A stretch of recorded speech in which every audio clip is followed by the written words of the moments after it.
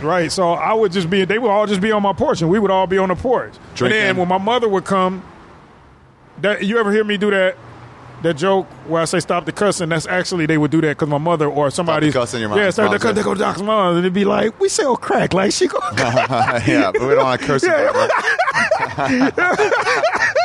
That's the funniest thing when they used to do that. I used to be like, man, we robbing and shooting everybody. Y'all don't want to cuss some more. Just fucking kill me with that shit. Make crack like this. Make crack like this. Make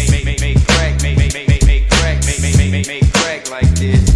Let me give a shout out to D-Boys, drug dealers, neighborhood dope man. I mean real niggas that'll make $1 out of 15 cents. Ain't gotta die but a ride and pay the rent. Professional crack slinger. I serve fiends. I once went to jail for having rocks up in my jeans, but nowadays. Hello, ladies and gentlemen. Welcome to Ari Shaffir's Skeptic Tank, episode 152. I'm Ari Shaffir. Listen, it's a good episode today. Doc Willis is a comedian at the Comedy Store. He's also worked on the parking lot for probably the last, 10 years? Is that possible? Very possible. Doc's always been cool. He's a short little guy. He's like 5'3" or something. And the weird thing about him is he comes from Detroit. We always make fun of him for being a Lions fan most of the time. And sometimes, he makes fun of us. But I sort of always heard about his gang lifestyle beforehand, before he got there. But I just thought it was just I don't know. There's sort of this racism that goes on where it's he's black, be careful. And so when they say gang lifestyle, I always thought that meant I grew up on the streets. I grew up in where it was tough, poor neighborhood. But then I think Matt Egger or Steve Simone told me, he's no. He was straight in a gang. He was selling drugs in the street corner, straight the wire shit. Episode 6, season 1. So yeah, I talked to him about it, and man, he's got a fuckload of stories, you guys. He straight up sold drugs in the street. So anyway, it's a really good episode. We met at the Comedy Store on the patio to see if anything would happen. Nothing crazy happened. You can hear a little bit of the fucking jackhammering that's going on down the street across from me. My apartment. But anyway, today's sponsor is Warby Parker. Warby Parker is a glasses company, everybody. I wear glasses. If you've ever seen a picture of me, you'll know that I wear glasses. So Warby Parker, what they do is they send you 5 pairs of glasses for you to try on. Then you try them on, decide which ones you like, and send them all back, and they'll put prescription lenses in them for you. They measure your head. They don't measure it exactly. What they do is they say you're narrow-headed, middle-headed, or wide-headed. I'm wide-headed, I think. And you just pick a few different frames that you like, and they send them to you, free of cost. If you go right now to warbyparker.com/Ari, it's free shipping. So they'll send you these 5 pairs, whatever you pick out. You keep them for 5 days, send them back. If you like them, you say, I want those. Tell them your prescription. They'll put lenses in there. They're glare proof and reflective proof lenses. So here's the deal. I tried it. They gave me the code and I tried it, and it's $95 for regular frames and it's $145 for titanium steel frames. I don't like the kind that has the fucking the thing on the nose where you can tweak it, because once those get bent, I never know how to bend them back. So I like the one that's all one thing. All one piece. So they sent me 5 frames. I liked one of them. I didn't like 4. Because I got to try frames on. I got to try them on. I was like, oh, that looks cool. And you try them on your face. They hang wrong. Until you put them on, you can't tell. So warbyparker.com/Ari. So here's the deal. I didn't want the one that I liked. So I'm going to send them back. They have a new spring collection. I'm going to try those. And I need new glasses. Because I can't keep doing what I'm doing, which is every time I record something on television or tape a special or do anything, I take a Sharpie and color in a black Sharpie and color in the chips in my glasses. Color them in. Jesus Christ, Ari. You're making some money, bro. All right, I got to get glasses. So warbyparker.com/Ari and help support the podcast and get some cool glasses. They have good frames, you guys. They have legit good frames. It's a cool, cheap way to get glasses. It's $95 with lenses in them. It's not just for the frames. It's lenses in them. Ship back to you. You give them your prescription. And then you have them in your hands for $95. warbyparker.com/Ari. Also, I have new Skeptic Tank. My 2014 tour shirt is here, along with a couple other shirts. You can pre-order now at arishafir.com /merch, I think, or /shop. Well, you'll see it on there, arishafir.com. And you can also check out my tour dates. I've got Buffalo this week at Helium, Friday, Saturday, Sunday. And then Chicago at Zanies, February 21st, 22nd, and 23rd. Zanies Rosemont, the 21st, and then the downtown Zanies, the 22nd and 23rd. I'm excited. I've heard Zanies is really cool. Anywhere else coming up? Nope. Tempe Improv with Joey Diaz in April. And Moon Tower in Austin at the end of April. All right, you guys. And February 27th, I'm doing a storyteller show at the Improv. This is not happening, storyteller show. I don't know the topic yet. Maybe Friends. Big J mentioned that. Maybe like Friends, like shit that your friends have done to get you in trouble. But February 27th at the Improv. And also check out all the storyteller shows. They're almost all done now. Jeff Dye's last week was tremendous. You got to see the Jeff Dye one, and you got to see the one before that with me and Steve Renazzisi and Bobby Lee and Natasha Leggero all on stage together talking about it's all fight stories. And Jeff Dye's was travel stories. He told a good one, you guys. Go to YouTube.com and enter in the search engine, enter This Is Not Happening playlist, and you'll see them all. The Jeff Dye one should pop up first if you enter that. And then right after that, the me and Renazzisi and Natasha and Bobby one. All right, let's start the episode. Shall we? We shall. By the way, Denver was tremendous. This fucking greatest comedy club. Just a goddamn treat to be there. I got into the Denver spirit when I was there, too. This Capitol building was lit up in orange and blue. Man, I was rooting for Denver. One of the door guys gave me at the Comedy Works gave me a Broncos shirt. I was cheering for them, and they got blown the fuck out. They got blown away. Oh, I did not see it going that way. I did not see it happening like that. Jesus. By the way, check out my sports podcast that I do with Sam Tripoli and Jason Tebow called Punch Drunk Sports. It's on iTunes right now. Or you can go to punchdrunksports.com to find that. Let's start the episode. Oh, and skiing, by the way. I mean, I guess maybe I'll talk about this on Punch Drunk. Skiing in Vail. God damn it. Just tremendous. So I went 2 days of skiing. This guy really hooked me up. He plans these things. His name is Dan. He found me on Twitter. It's Dan Flynn. If you want, he set me up with a vacation in Vail, a cool place in Lions Head Village for pretty cheap with slope passes or whatever they're called. Wow, that sounded racist. If you want him, use him. He fucking helped the shit out of me. I told him exactly what I wanted. I just want to get drunk on wine at night and just ski all day and get high in the trees. So it's Dan at RockyMountainGetaways.com/direct. Dan at RockyMountainGetaways.com/direct. You should if you ever want to go there. It's fucking awesome. So the first day was skiing. It was cool, but they said it hadn't snowed in 2 weeks. But it's goddamn Vail, Colorado. The mountains are glorious. But then towards the end of the day, it started snowing. And it was coming down so hard, and the wind was blowing so fast that you couldn't see if you were moving or how fast you were moving. And I'm not that great a skier. I'm pretty intermediate, but you base yourself like how much you have to turn based on how fast you're going, and you only know how fast you're going based on your eyes. And you couldn't tell with this, so you might be dead stopped. So you gotta push your legs almost like leaning backwards, but because of your momentum, it keeps you up. That's how you know how to stop. Kind of like a skater, an ice skater. But if you're not going very fast and you just lean back, you just fall over. Man, it got to the point where I started getting worried. I'm like, I'm getting stuck out there.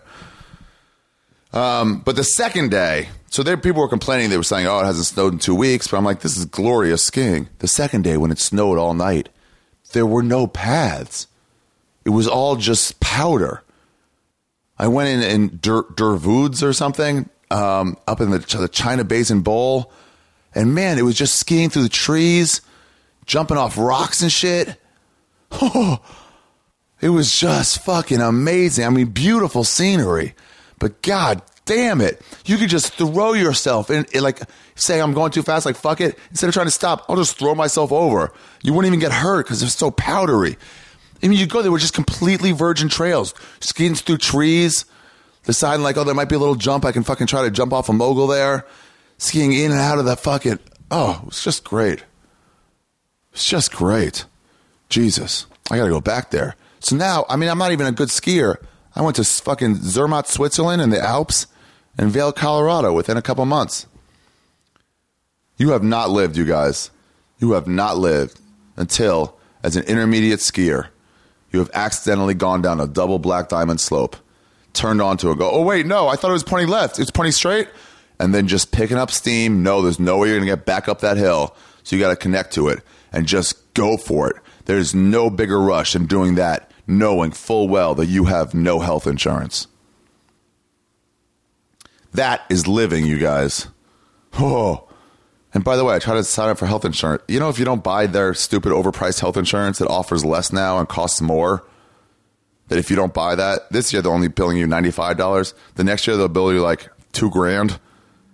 If you don't get into bed with fucking Kaiser Permanente or Blue Cross, the government takes $2,000 of your money.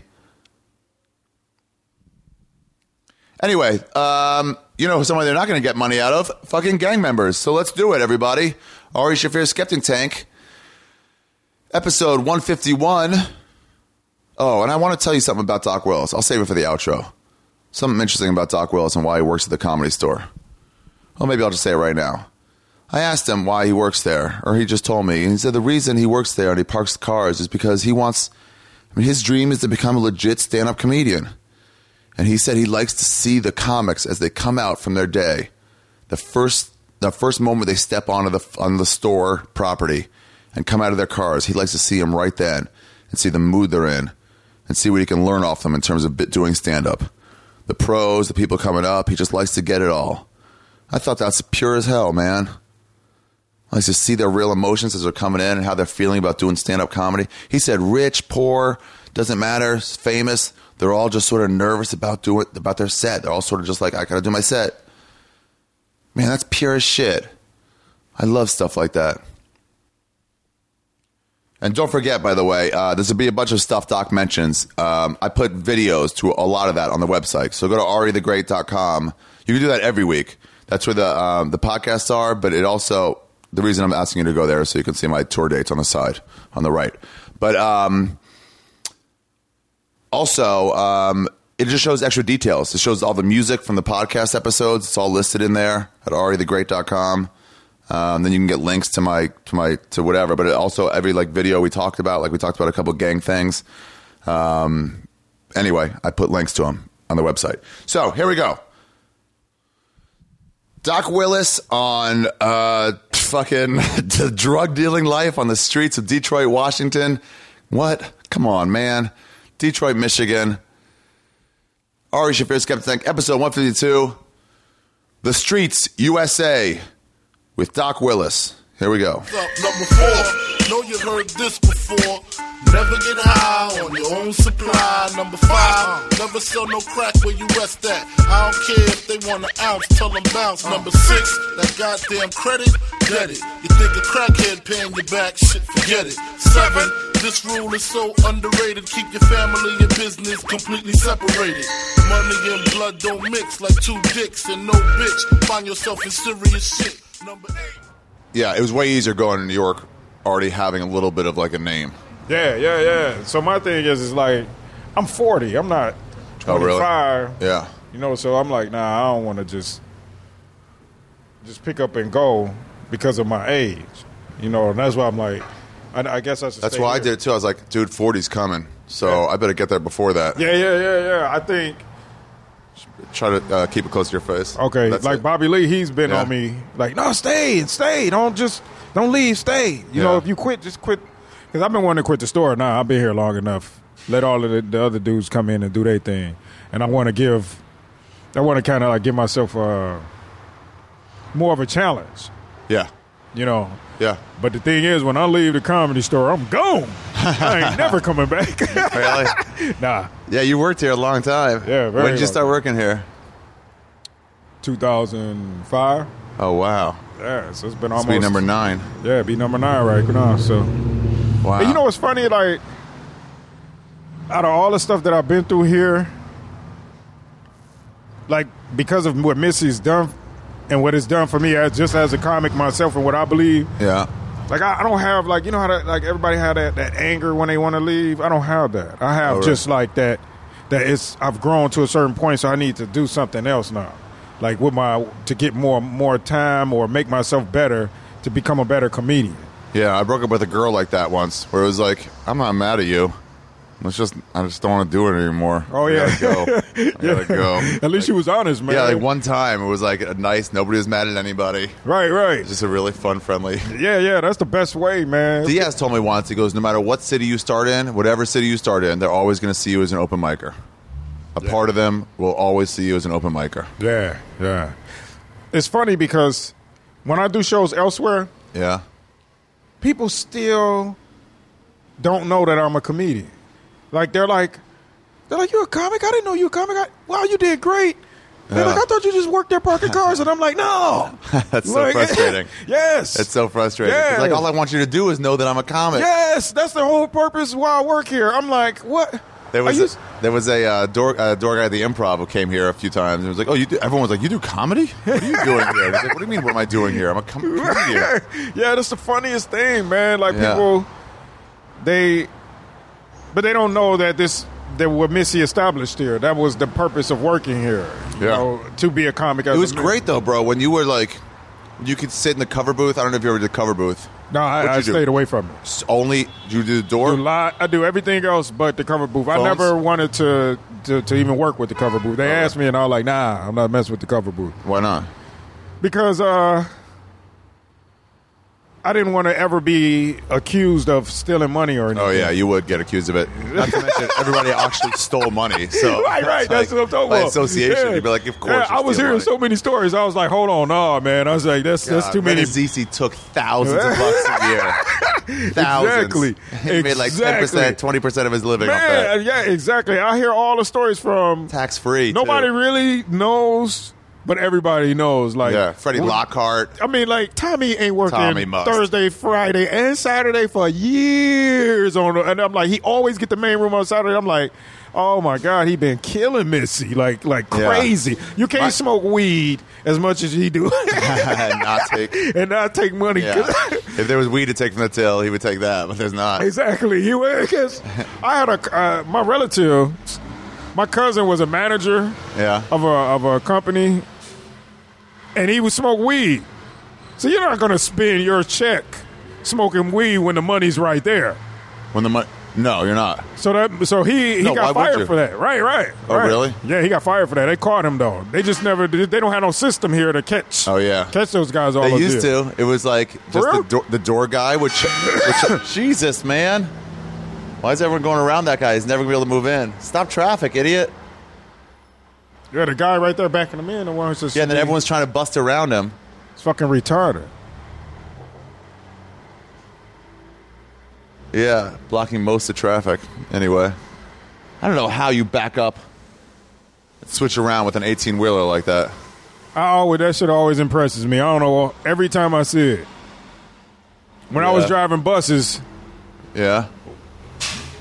It's nothing compared to that right there. You drove buses? City buses? For Santa Monica. Really? Yeah. Oh, wow. No, it's not because it's all one rig. It's not like attached by a thing on the side. Well, no, I drove the big long Caterpillar bus too. The one that got the double. Oh, really? Yeah. Oh, that must have been hard. Man, actually With no. the rubber in the middle? It was hard because of your fear. Because your fear. Yeah, more fear than maneuvering it. It drives just like the other buses. Hey, Felipe. There go Felipe. What's up, Felipe? Felipe Esparza. You wearing a funny Felipe shirt? Yeah. I like that. What up, Felipe? The wrong fucking bus. What are you doing? I'm on my way to meet Chuck Bartel on 89, 26 Sunset. I got off on Fairfax. Got a wrong fucking bus. Felipe Esparza, people, I'll be at Tommy T's this week, all right? January 23rd to the 26th. Oh, Tommy T's is a spot. Cool? You gonna be? Is Chris gonna go with you? Yeah, Chris Thorne? Yeah. That's Jeff my man. talking to George Diaz. He said, "What's up, everybody? How you guys doing?" Fucking Sean Latham. Everybody, he's a fucking kiss of death. Everybody else, kiss the fucking finger.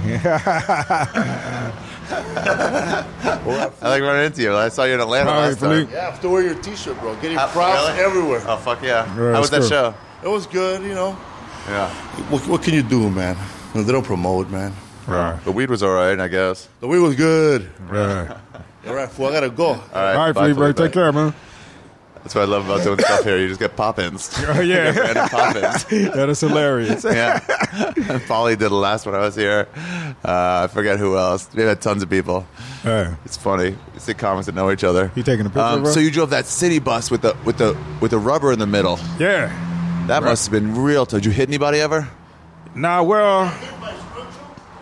Scruncho hit a guy? Oh, at Chocolate Sundays, yeah. No, I'm not Scruncher. I'm Doc. No. It was a whole nother dude. It was the dude that worked. Yeah, the promoter. Yeah. No, it wasn't me. He hit him walking? Like Huh? he was hit him when he was just walking? Like he wasn't even in his car and he hit him? No, fist fight. Oh, hit him. Yeah, hit him. Oh. Yeah, because the guy. We went over. Yeah, he went over. He went over his time and they got into a fist fight over that? Yeah. Yeah. Who was the black guy? Scruncho or the other guy? No, the other guy. I guess Scruncho punched the beat other him guy. up. Who went over? Scruncho went over his minutes, Yeah. and then, he's the booker Man, of that's the show. expected on a black show. Well, I guess he went too far, I guess. All right. So then they started arguing, but the guy started being, like, aggressive towards him. Like, So Scruncho punched him? Yeah, Scruncho was an ex-Crip or whatever. Still whatever, so he's still street. Wow. So, like, Scruncho...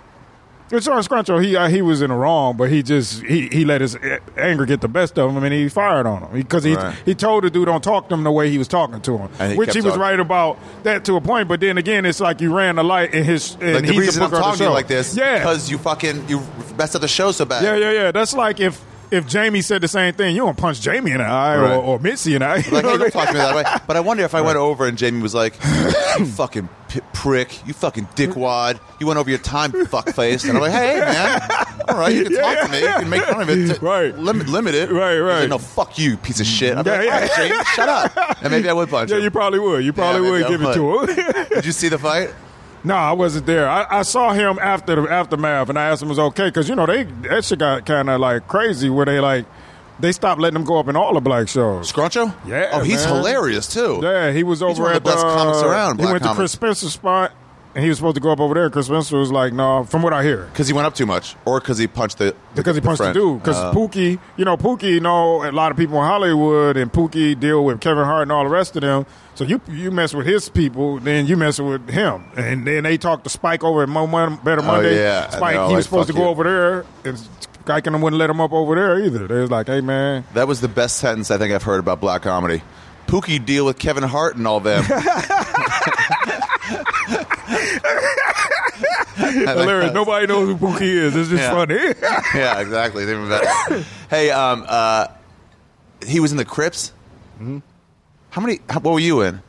I wasn't in no Crip gang. My gang back in Detroit was just It was like Detroit. It's just 1,000 little small gangs. How many comics are ex-gang members? Scruncho, Lil G, me, a lot of them, man. You guys commiserate on that shit? You could just tell Oh, how? because, well, one is our material. We talk about it, but then there's I don't know how to explain to you, but the best way I can explain it is there's a street thing that when you pass somebody from the streets, Yeah. or you come in their area, you can feel it. There's just a vibe that you have. So like we all connect on that level.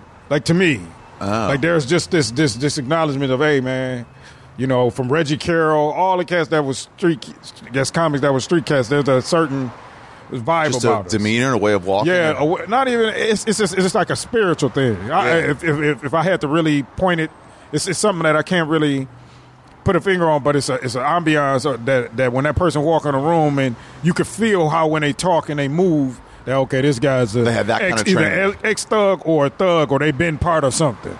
Oh, there must be a lot of thugs that hang out here at the store, just like audience members. Oh, yeah, like Because it's not that far away. Exactly. You know, the funniest 20-minute thing car is, ride. you know how like Cat Williams has got Suge Knight as his manager. Yeah. So they were here, right? Yeah. One day, and I was parking the cars, and just to show you how, and this always happened with me with street guys. They just start talking to me. Yeah. So I get in the car, in the truck, and I was moving the truck, and I didn't know Suge was in there because I just walked around because I was like, let me move this truck and put it face it the way I want to face it. Right. So I got in the truck, and then I looked to the right, and then I go, oh. And I said, what's up, Suge? And he was sitting in the car. He was like, hey, what's up, dog? So I was like, I'm just going to move this truck right What's up, quick. dog, or what's up, Doc? Dog. Oh, okay. You ain't know my Damn. name. All right. I was like, what? How did he know who you were? Right. So, but, like, no bullshit, Ari. Out of nowhere, he starts just, like, pouring his, like, heart out. Suge? Yeah, like, he starts, and he kind of shocked me with some of the things he was saying because I didn't know he felt like this, like I felt. You wouldn't think that, because there's two types of dudes on the streets. There's robbing, crooked ass dudes, Yeah. and then there's real street cats, you know? And the mentalities are pretty much are the same because we're both street element. Yeah. But one just don't give a fuck, and they're on a whole nother, like, fuck this. I'm taking everything in their mind, and they're just crazy. And what's the other way? The other way is he's more of a business savvy type of guy, and right. he's like him.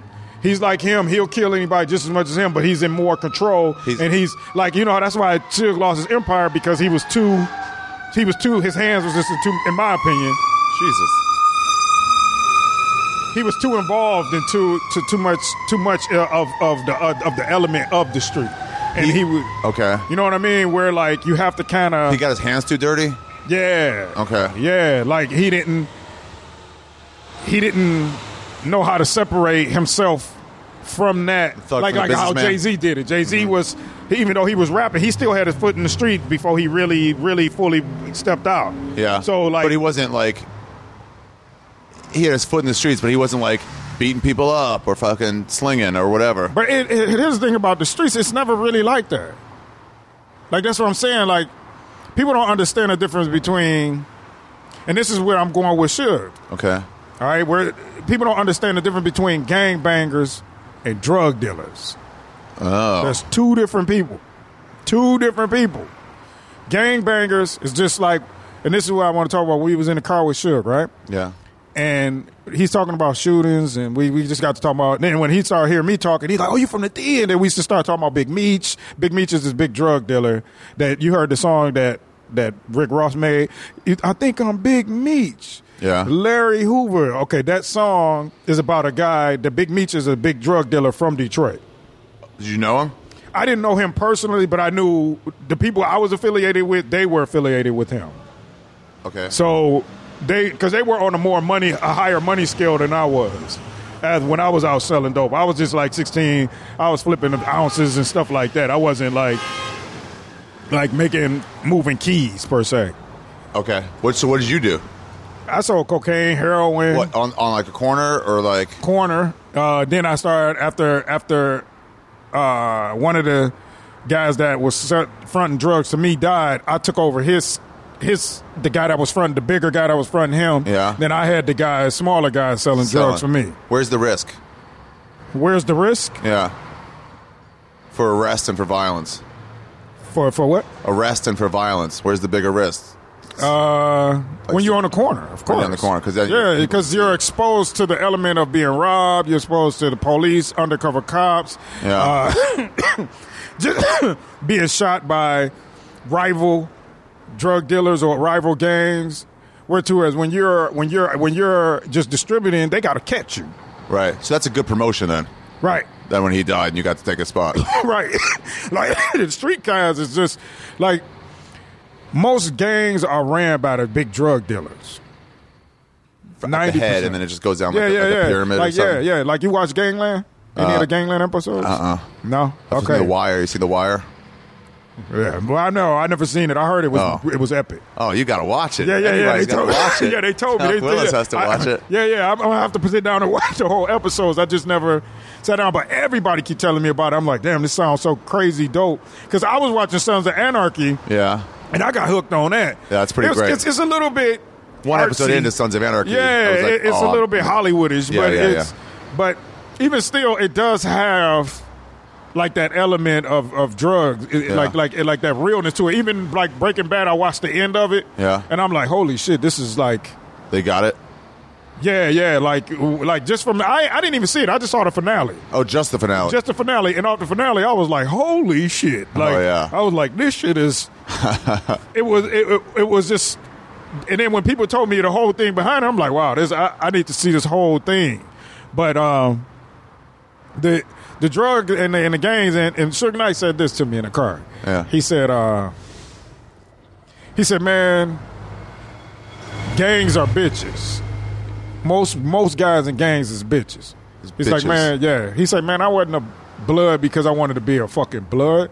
He's like, I'm just trying to get money. And he said, man, most guys, he's like, and I was saying the same thing to him. I was like, yeah, I said, most people don't know. Like so many people fear gangs. Yeah. And it's just like, oh, but they're just as pussyish as everybody else. Yes. Oh, it was just like that's their job. Like the ones you don't even have to fear these guys either. You shouldn't fear no man. You know what I'm saying? But when it comes to you gotta be more aware around certain men than other men. You gotta be aware because it's just like if you don't pay attention, you could get hurt. So you have to be aware of these people. But at the same time, it's like most of these guys, like the dudes you worry about are the leaders. Right. That's why they always go after the leaders, because the leader, those are either the guys that I told you. It's three categories that the guys can fall in. They're either the real street cat, the crazy, or the bitch. They ain't the bitch. The leader ain't never the bitch. Right. So they're either one or two. They're either the crazy robbing. Or the real street cat that's just out there just trying to get the money, keep everything stable. And these are the new rules. The new rules. Yeah, this is what we do. Yeah. And if anybody step, then you take them out. Do that. But we don't go. We don't rob. We don't. You know what I'm saying? We do what we do, and we make our money over here. Anybody come over here, we take them out. And if we want to go over there and start over there, we try to do business with them. And if it get uncomfortable, then they take them out. Right. You know, so that's the whole war of it. But the element of most street gangsters, they bitches. And the real street cats and the crazy, this is the difference between them and the bitches too. Yeah. And when it comes down to trouble, the gangs will go, us. Let me go, hey. They'll come back, get their friend. They go, team hey, up. They'll team up. Yeah, okay. Hey, come on, let's go. But the real street cat, they'll be like, I got this. Or you would just hear about it. You would be sitting with the gang, and then everybody, hey, you hear what Ray did? And you'd be like, what did he do? Man, he went up there and shot up everybody. Like, what the fuck? Just on his own. Yeah, on his own. And in the gang, if you got 1,000 gang members, I'm telling you, it's only maybe about 20 of them that's like the way a normal person would, like, if they see two people like in their face, somebody might be like, oh guys, come on, break it up. Yeah, without thinking about it, they would just do that. Yes. Wow, and instead they just shoot people. Yeah. Fuck. Yeah, like. And those guys you want to stay away from. Crazy dudes is just shoot people, but real street cats, they don't just shoot people. They're pragmatic. They'll even let you know and give you a warning. Hey man, you gotta tone it down. You know, like when Al Capone and them, they didn't just go out and hit. They would go to him and be like, hey, look. They would sit down at the table. Like, can I pull up a chair? Yeah. Pull up a chair. Let me talk to you for a second. Look, this is what you do. What are you eating, wrong. cannolis? Oh, those look delicious. Anyway, listen. Yeah, they try to get real casual. Yeah. They be real nice. They make the best cannolis here. You did the right thing. Let me in here. Hey, can I talk to you about something serious for a second? Yeah, exactly. You go straight into. So that's what. Where guys like that, they that's how they move and they become empires. Yeah. Whereas the crazy guys, they get reckless, and they get to a point where everybody wants them dead, and they only last so long. You ever seen Mean Streets? It was who's the guy who directs all those gang movies from way back, like Casino and Heat and stuff? Martin Scorsese. Martin Scorsese, yeah. It was his first movie, and he put De Niro in it. It was just about one of those crazy guys who no one could control. And after a while, he had to get dealt with because everyone's like, he's too much of a wild card. He's fucking us up. Right. It's kind of like Joe Pesci in Casino. Yeah, he had to get taken care of. Like, get this guy. I mean, Goodfellas. Goodfellas, yeah. Yeah, it's like we get rid of this guy. When somebody's just too high headed and they're making business uncomfortable, it's like, man, like I'm trying to. And in the business world, you can just fire a guy like that. In the business world, yeah. You know, we're gonna give you 2 weeks off, 2 weeks pay, and like we'd ask you to just go home. Right. But in that world, you got to take them out because there is no boss you have to listen to or get fired. They're just doing your own thing. Yeah. And so Suge said what? So he said like. So he was saying basically like, and that's what it is, because everybody thinks like gangs is like a black thing or a Mexican thing, but it's really a poverty thing. Poverty thing? Yeah. You know, like for me and my gang. Yeah. My gang was filled with guys with either moms was on crack, father was on crack, or both parents were dead. Oh. You know what I mean? So there was no real structure there. You know, they just couldn't control, and they were poor, you know, because Detroit is poor. And I've heard. Right, exactly. Read a thing or two. You know, and if you wasn't in the big three, Ford, Chrysler, or GM, and making money like that, and if you wasn't educated or work hard and hustle, you know, most people would turn to the streets. And that was with me. Like, I don't want to be no gangbanger. Yeah. That's what me and Suge was talking about. It was like, nobody wants to, like, if you're a real dude, you don't want to be no fucking gang. Like, I hate it when people would run up on me and ask me, was I in the gang? I would only claim the gang. I started claiming the gang because I was selling dope with them, and then I was getting ran up on and jumped because. So then you need to say their name for protection. Not even for protection. This was like I love these dudes. So when we roll and when we work, because they can't. Like, here's the thing: you're not never really protected, even though you're with this gang. But because somehow the name of the gang helps protect you a little bit, doesn't it? It's like, hey, don't fuck with that guy. He rolls with these people. No, it wouldn't help. No, because let's face it, gangs. That's the reason gangs is plural, meaning there are other gangs out there. Oh yeah. So you're never really safe. Like you see it with the mafia guys. You see it. They be big as hell, and then all of a sudden, some dude come in and take them out of nowhere. They be down there eating on Fifth Avenue in New York, and then dude ride by on a motorcycle and bang. Yeah. You know, or if you watch Gangland, they have a series. A&E? No, it was on the History Channel. History Channel, okay. Now, they had a gang. They did the most notorious gang in Detroit was called the Best Friends. The Best Friends gang? The Best Friends. Yeah, it's like 8 dudes that was best friends. Oh, really? Here's what they were. That sounds like something fucking a bunch of Jews would do in 4th grade. We're the Best Friends gang. We're the best friends. They were voted on the History Channel as the most notorious gang out of all the gangs they interviewed, from the mafias, from the Sinaloa. Really? Why? Because, man, let me tell you something. When I joined my gang, that was one of the first gangs that came out their mouth. They said, listen. Because my gang actually got into a fight with them down with some of the other younger ones down in Detroit. Because they were established like in the early 60s and 70s. But in the 80s when I was coming up, they had other little guys that was in it too. But they were more of a hitman gang. Every last person was a hitman. Oh. So that's why they were called the Best Friends. They were 8 dudes just doing hits on people. So when you watch it on... And they would do that for money? For money and for free sometimes. Like, you watch it, when you watch you can watch it on YouTube. Just type in Best Friends, Gangland. Okay. And watch that. And you will get a summary. That's exactly how most guys are in Detroit. That's why it's so violent there. Why? So how would they make a living then? Hits. Hits for hire. Hits for hire. And then they do other hits. They say they did over 80 hits. Probably more than that. I would say more than that. But their thing was, what made them so notorious was because, like, see how me and you right now? They would come here busy like this. This is when they would get you. broad daylight. Wow. When me and you just talking and having lunch. Wow. They would come right here and bang. And that was their thing. That was their thing they loved to do. So they would, and what they would do, they called rock you to sleep. What that is I get into it with you. Okay. Who's in what gang? Like whatever. Okay. Say you in a rival gang or you're a rival drug dealer. I get into it with you. Yeah. I would let you go for 2 years. But I would be following you. You could, or 3 or 4, 5 years. You could go and have kids, married and everything. And then one day, I come to you and bang.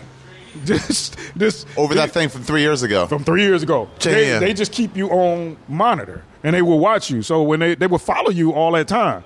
So and then we'll wait for a good time to do it. Yeah, the guy on the episode, he even was like, he would be like right up on them because some people knew, and he was like, and he would tell them their time is coming. Like he knew it was coming. Like he was out his fucking, they was out their mind. Like that's what they would do. So they were just straight up hitmen. Wow. 8 dudes. You could pay, any drug dealer could pay them. Any of them get killed? But their thing was hitting other big drug dealers and taking their clientele. Oh. Yeah. And then they start selling drugs. Right. So they started making like $25 million a month or something like that. That's a lot of money. Yeah. How much do you make in a lot? Not that much. No, not that much. In the $25 million and below range. Exactly. Yeah. And wow. So you knew them? You got into it with them? I did. My gang got into it with them downtown. They came back and they told me, they go, listen, if you ever see these guys come over here, he said, man, you have to kill them. He said, you ever see which guys? The best friends? The best friends. You have to kill them. Yeah, he said, if you ever, he said, listen to what I'm telling you. He said, this is the one gang that you can't fuck around with. He said, you have to take them out. He's like, they ain't like the other ones. And that's what their reputation was. That means like if you get into it with them, they will kill you later. Oh, yeah, there's no, oh, I'm going to beat you. We're going to fight in the alley. There's no, you're going to die. And whoever's in the car with you, you're going to die. Whoever around you, they're going to die. We're killing everybody. There's no dance contest. There's no. There was just like, you'll see. So when did they start getting killed? They must have started getting killed at some point. Started getting killed. 2 of them still alive that started originals. And they beefing because one of them was hired by the own gang, not hired, but they set up one because they said they thought he was snitching. His brother was snitching, and they killed his brother. So then he started snitching on them. Then that guy shot him up. So like they had to do 2 different interviews because these guys wouldn't talk to each other. Yeah. But you have to watch it. Just watch it. It's crazy. That. But they are, man. I'll put that on aritheGreat.com too. Just the thought of that though. I said, like you hear about, mafia and they send people out, but when he said that, I go 2 to 3 years. Who the fuck does that? Wow, 3 years. Follow you around. Like what do you keep a record? I'm like, right, don't forget to be mad at that guy. And you don't even thinking like about this guy. Now you don't living your life. Rock you to sleep. Like thinking you ain't even. That's just. And then what? Do they make everybody else know that they're the ones who did it? No, they didn't. They just because they were. Like they were part of the drug underworld, and then they got mixed. Once you get mixed in the drugs, people start knowing that who you are. Right. And make a name for yourself. Like make a name for yourself, and then you got people selling drugs for you. They talk on the street, so your name is out there. You can't. Oh, I represent this guy. If they would have just kept it like 8 hitmen, then we probably wouldn't have never heard of them. But because they're affiliated with so many other people, you're going to hear about the things they do. Yeah. Even though they try to keep a tight lip on it. Do they try to, like in the gangs, do you try to like get a name for yourself? Is that important? Like building up your name? Or like, now back to what Suge was saying, when I was in the gang. Yeah. Right? One of the gang members in my gang, he's dead now. He died. He got killed when he was 18. He got shot in the head 3 times. Damn. But I remember, and he was like my guardian in the gang.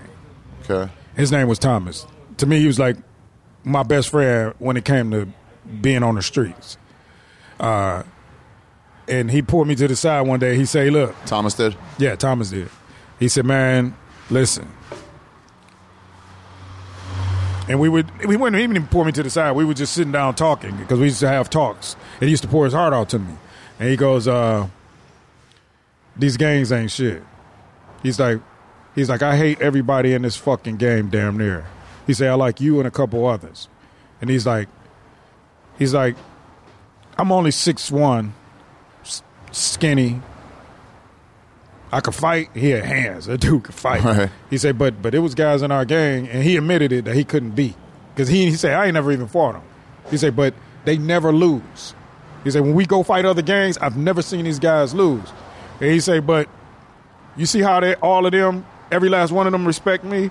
He said, because they know I'll kill them. He said, that's the difference.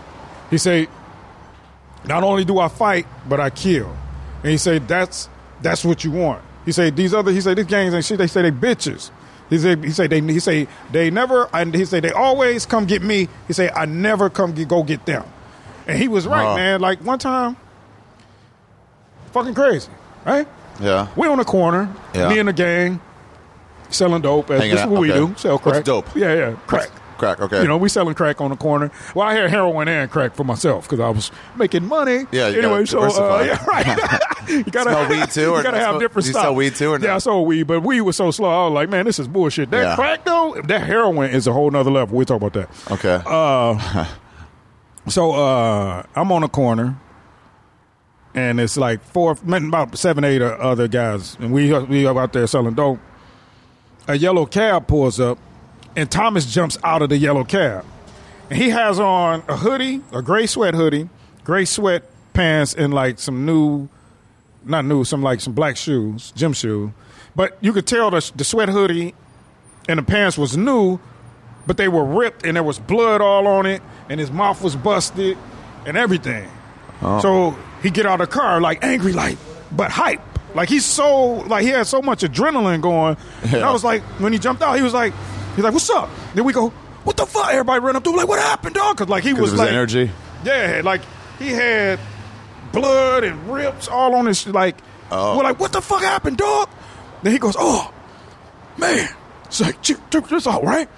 He's like, I caught a cab over the 50 strong neighborhood, right? So I go up, I get out the cab, I walk down the block, I see all of them. I run up on them, I just start fighting everybody. And he said, they start getting the best of me. I pull out my pistol, and I start blasting. I go, what the fuck? So we said, we're why did he do that? Yes. And then so we go, so I look at him, and everybody paused, and then my boy named Jamie, he was standing next to him, he goes, damn, Thomas, man, you crazy, man. Why would you do? And he was like, fuck them bitches. He was like, he's like, they gonna fear me. Fuck y'all, they're gonna fear me. He's like, everywhere I fucking go, he's like, they're gonna fear me. And I was like, holy shit. And but that was his thing. Like, he used to go in gang neighborhoods and fight by himself. Go to try to find them by himself. By himself, man. How long did he last? I was in the gang for about 3 years, and that was about it. Wait, how long did that guy? I mean, he died when he was 18. Oh, that was the one who died. Yeah, that's the one that got shot in the head 3 times. And he got killed by these ruthless. When was he beating people up? When he used his pistol? At 17, 16? Well, the first time he killed somebody, he was 13 or 12. God damn it! He got into it with some man, and the man was talking shit. But here's the thing: like, this is how crazy Detroit is. Like, he shot this man in the chest in the middle of the street, and nobody called the police on him. And they just took the man away. He never did no time for it. Wow. No, and he, from that point on, just murdering. And it was just like, you're talking teenage kids. Because you get no repercussions, you're going to keep doing it. You know how you get away with something? Like a little kid steals some chocolate. Exactly. Like, oh, no, exactly. And then not only that, they learned how to murder. Like it's not like how y'all see on TV when people get caught. When it happens in the hood, you have to remember that people are like, why violence so bad out there? Because people are so afraid that when it happens, they just like, man, I don't want my family, nothing happened to my family. I'm not going to say anything. Right. So their thing is just like, oh, well, I don't know what happened. They could be sitting right there. Bang. All right. I mean, go in here and clean up this kitchen or something. This is I think that's everywhere. I don't think that's just inner city at all. Right. My friend Kurt told me he saw last year in the winter in New York, he saw there was a snowbank. Mm-hmm. And he saw for 5 days, he saw 2 legs sticking out of one of the snowbanks. Wow. Just a homeless guy that had died. for 5 days, though. And I was like, did you ever call anybody? He goes, oh, no, I guess I should have. Yeah. I'm like, not one of those thousands of people that pass it every day thought to call somebody. Right. But that's a little different. That's just somebody who don't give a fuck. Exactly. And that's nobody's going to hurt you. In the hood, they care, though. They're just scared. Right. You know what I'm saying? They're being bullied. They're being bullied. You know, like, some of them not really scared. Like, the ones that want to fight, it's just like, well, I'm going to fight. Ain't nobody else going to help me. And it's just like, fuck it. So they just try to do what they do and try to get out, or they just do their own thing and be like, hey, man, that's what they do. Do regular people, non-gang related people, if they, like, call the cops, do they get in trouble with the gangs? If they find out. All right. Yeah, you ain't, you know, in that. I live 4 houses down from a judge. From the jail? Judge. I had a judge that stayed on my block of Detroit. Wow. And everybody used to be like, that's the judge. And she used to see me out there. You know, and next door to her was one of the biggest drug dealers in our neighborhood. Next door to the judge? Yeah. And they just did their own thing? They each did their own thing? Mm-hmm. Like, I don't think, she didn't know, though, that we knew, because I actually sold drugs for the guy. Yeah. I wouldn't know who the judges are. A judge could walk in here. I'd be like, oh. Yeah, we all knew, because she was known. Oh, that's that judge. Yeah. Hey, when you got jumped, what did people do to you? Jumped from the gangs? Yeah, when they said, like, I never got stabbed. I've been shot at a lot, but I've never got hit. And my gang used to get mad about that. Why? They used to be like, man, dog, like, how come every time you leave, somebody gets shot, or you're right there and somebody will get hit and you don't never get hit? And I'm like, short. No, that take was up less space. But I mean, some of them was just as short as I was. You know, it's not many, but a couple of them. Yeah. But it was just like, I had like the most, like, I believe in God. I believe like God was just watching over me, even though I was on the streets. Yeah. Because I've been, like, one time I was on a corner, and this is funny now. Yeah. And one of the guys came to me and he was like, hey man, y'all need to be on the lookout, because I got into it with these other big drug dealing guys named Carl and Gut. He's like, I got into it with Carl and them. Hey man, so y'all need to pay attention, because I shot up their truck. And I was like, you shot up their truck? I said, you didn't shoot them and you shot up their truck. I was like, man, you a fucking dumbass. Who was that? His name was Man. Okay. We call him Man. That was one of his nicknames. I said, man, why would you do that? And he was like, I said, man, you fucking dumb. And I was like, all right, man, we didn't really care, because I fucked them dudes, because we weren't scared of them. Yeah. So nighttime comes, it's me, Man standing right next to me.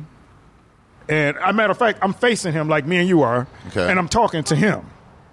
And then there's couple other guys leaning up against the store that we sold drugs. Just hanging out. And I'm just talking. In the middle of my conversation, this jackass just takes off running. And this is like at nighttime. And I go, what the fuck? He didn't say nothing. He just took off running. Over your shoulder? Yeah. So then I looked back. I said, man, what the fuck? I said, why would he run? And everybody's like, where he running? And then I look up, and I see 2 trucks coming with the headlights off.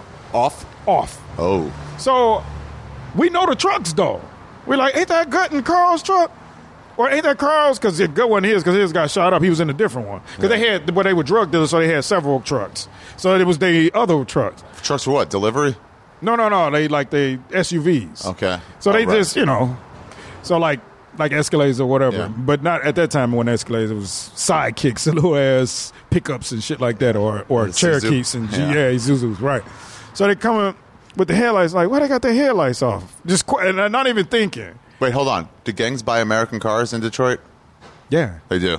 Yeah. Still I don't remember nobody. Well, they drove Hondas and stuff, but for the most part, it was the bigger drug dealers. They drove BMWs and Ferraris or whatever. They didn't drive American cars? Well, when they got that kind of money. Right, but as far as just regular, all Chevys, all Cadillacs, that's all you seen. You seen nothing else. Nice. Okay, so I'm on the corner. Yeah. And now they're about right where this van is. Yeah. Coming. Distance-wise. Oh, wow. So I'm still not paying feet. attention. And then I'm talking, and then I go, oh, shit, wait a minute. And then when I turn, they were right where the stool is right there. Wow. And then the windows dropped, and then I see these AK-47s come out the window, and I go, oh, shit. And then they just start letting loose. Whoa, whoa, whoa, whoa, whoa, whoa, whoa. And then I fell. The other guys ran behind this thing, but I was wide open. And I fell on the ground, and then the bullets hit the ground. Pam, pam, pam. And then I hit the ground around you? Yeah. And I rolled, and then I jumped up, and then I could just hear, you could hear it whizzing, like the bullets, like, and then I ran and jumped behind. You know how, like, liquor stores have these big metal steel doors that they close them at the end of the night? It was when they open them and stick out. So I jumped behind it like in the nick of time, and then you could just hear the bullets hitting the wall in the steel door. Bang, bang, bang, bang, bang, bang. I was like, fuck. So like that close, bro. Wow. Like anybody crazy. got killed that day? No, nobody got hit either. Wow. Here's the crazy thing about gang violence. It does it in Sons of Anarchy, does it in The Wire. They're the worst shots. Yeah, because you have to remember, you're in the car driving. And the window's down, so you have to. First of all, when you're shooting a gun, automatically you're jerking. Right. So you got to have your body planted. And you don't have a plan. You're just sitting down. You're sitting down, or you're up in the window, so you got to just spray. So the gun's just like going because you can't really get a good position with it. So it's just like they're just hitting. Wow. I was just lucky. I mean, I got to admit that, especially with AKs, there was no way you shouldn't have. Jesus, how do you outrun that? It's not. I didn't even outrun it. It just was luck, man. Like pure luck. The concrete was blowing up around you. Yeah, you could just see the sparks and just like I just didn't get hit. Why didn't fucking man say, hey, watch out? Man, I don't know, man. He just ran. We just started laughing afterwards like he dumb as fuck. And then when he came later on, we saw him. We was like, why you ain't saying nothing? He was like, man, I told you they were going. Like, you could have at least said, there they go. Yeah. He just took off. Or run. Nothing. Anything. Ari, no words, no. Nigga, they go, nothing. Why do they roll up with the lights off? Is that a warning to regular people, or is that like he seems like at this point you should just turn the lights on? Because when you got the lights off, they don't see you as well. It's dark and you're not really paying attention. Yeah, but it's such a cliche that it's like, just leave your lights on. People are like, oh, it's just a car. Right. They call it creeping. Right. So when you cut the lights off, I guess he's coming up in a house that way. Right. Because if you see headlights, you're gonna automatically be paying attention. You're gonna as soon as you see lights, like if your back's like my back's turned, I see headlights. I'm like, what's going on? Right. But if somebody's creeping and they got the headlights off and I ain't paying attention, they get right on you. I ain't gonna hear them coming. You know what I'm saying? And all of a sudden I'm gonna look, and then by the end it's too late. They already spraying up the area. Yeah. Did you ever see people getting killed? Yeah, I I didn't see him get killed, but I seen him when after he died. I was at a party, and this guy, this ain't even in my gang. This is a whole nother, just at a party in Detroit. Yeah. And this guy, he came in, and he was there at the party, and he kept mad dogging, staring mean at these dudes sitting at the table. And these dudes was big drug dealing dudes because they had like expensive bottles of champagne and all this on their table. So I'm sitting at the table behind them, and I see the guy, and I'm like, why is this dude staring like this? So then I see two of the drug dealer guys up under the table. I see them tap each other, and then they laugh like this, and then they point. But the guy don't even see him. They just smile every time he go by. Like the guy is totally clueless, and he kept doing it. He would go by their table and just kept mean mugging him, and they kept smiling. He would go by, and they just go, man, I'm telling you. What happened? At the end of the party, it sounded like a war was going on outside. Just rifles, just whoa, whoa, whoa, whoa. I said, what the? So then after the guns stopped, because everybody started running back into the house, to the building, and then I went back out, and I walked out, and then sure enough, the dude that was mad dog and everybody was laying there holding his throat, and he was trying to talk, and his friends was trying to like be still, don't talk. But he couldn't, like, it was so much blood and hole in his throat, face, chest. It was like, wow. And then my boy, he was like, hey, man, he gone. And yeah, he died right there on the spot. Just bled out or just stopped breathing? Done. Why was he like mad dogging them? I have no idea, man. That's how it is in Detroit, and that's why I tell people. And they just smiled because they know they had guns, and they were just right. like, That's the thing about Detroit. And I tell people here, I had to adjust to that because me coming from a street element in Detroit, you don't look. They do that a lot out here. That's the thing about these gangs out here. They do this. It ain't even gangs, just the gangs. It's just these guys. It's called practice looking hard. They just look tough. Practice looking hard. Yeah, and then when the action comes, they all are frantic. Yeah. It's like you don't mad dog somebody in Detroit and you ain't gonna do nothing. Like when you stare, they're not even gonna ask you. They can walk up to you. They're gonna ask you, "What's your problem?" If you don't explain why you looking like that, they just fire on you. I have Bell's palsy. It's not my fault. My eyes are frozen this way. Please don't hurt me. Do not stare. Do not. Because there's, like, I've never seen so many people do that so much. In Detroit, they don't. Here, they mean mug a lot. A lot of actors out here. Yeah, a lot of actors. It's like, what is this, man? They talk. I always hate that. I mean, we never got nearly as hard as you guys. But, like, it was always like, you got a problem? You got a problem? They step up. They get in somebody's face. Right. I've always been like, dude, just fucking fight. Yeah, exactly. What are you acting for? Exactly. Just fucking fight. Exactly. I saw this guy, Masai, once, this Ethiopian guy. He used to get into a lot of fights. He would lift weights, and as he would like put like bench pressing to drive him, he'd be like at the top of it. He goes, "I'm gonna fuck somebody up. Yeah, I'm gonna fuck somebody up." And that's how he like motivated himself to more reps. And he was facing this guy like standing face to face outside a club in DC, and they were just like, "Yo, you gotta make a move, all that shit." And then somebody drove by, some non-related person just drove by and goes, like yells out the window, goes, "You better handle your business." Yeah. And Masai looked at him. And he just, the look on his face, like, yeah. And he just fucking punched the guy. Oh, hilarious. Yeah, I should handle my business. What am I doing here? Yeah, it's just like that. But that's a shame that somebody got to remind you. Yeah. Handle your business. Yeah, unbelievable. Man, I saw the funniest thing down. Remember when they had Miyagi's down here on Sunset? Mm-hmm. Dude, this is the funniest. Remember that waitress would only fuck Asian guys? The white waitress, she loved fucking Asian what's guys. What's her name? I don't remember, but she would always go to Miyagi. Yeah. And Miyagi's found an Asian dude. It's just I had one chance with her once. Jenny. Yeah, something like that. Yeah. I had one chance with her. She was drunk. I was like, "Oh, we should go back to my apartment." She goes, "Oh yeah, let's do that." And then she waited like 10 more minutes. I think someone's passing out like Christmas pictures. And she's like, "You know what? I'm sober enough. I'm gonna walk to Miyagi's, get an Asian." I'm like, "Motherfucker." I waited too long. Learned a valuable lesson. So, what happened to Miyagi's? The funniest shit I've ever seen. There was this big black guy, man, ripped, like big old 6'2", and he's walking through the Miyagi's tough as shit. Yeah. Dude, he walks by, some dude just shoves him. Boom. Just shoves him. Dude, it was a white dude. That shoved him? Yeah, like the black dude looked up, and then he put his head down and walked away. I go, what? Man, but this white dude was a thug. He had like tats all on his neck, and he had a scully on like down on his face. Just an unrelated person he just shoved for no reason. Yeah. But I've never seen a white guy bully a big black guy like that.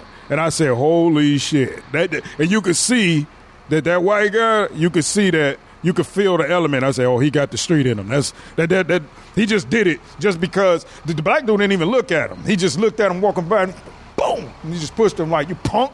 Like that, wow. like you ready? Like you walking like that? Are you ready?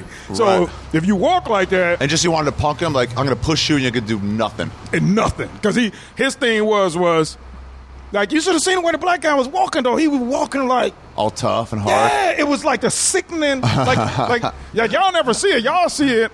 People who not from the streets, they just look at it and they go, man. But real street cats, they look at it and be like, he acted. You know? Right. And then as soon as they get mad about it? Yes. I used to wear all this skateboard clothing.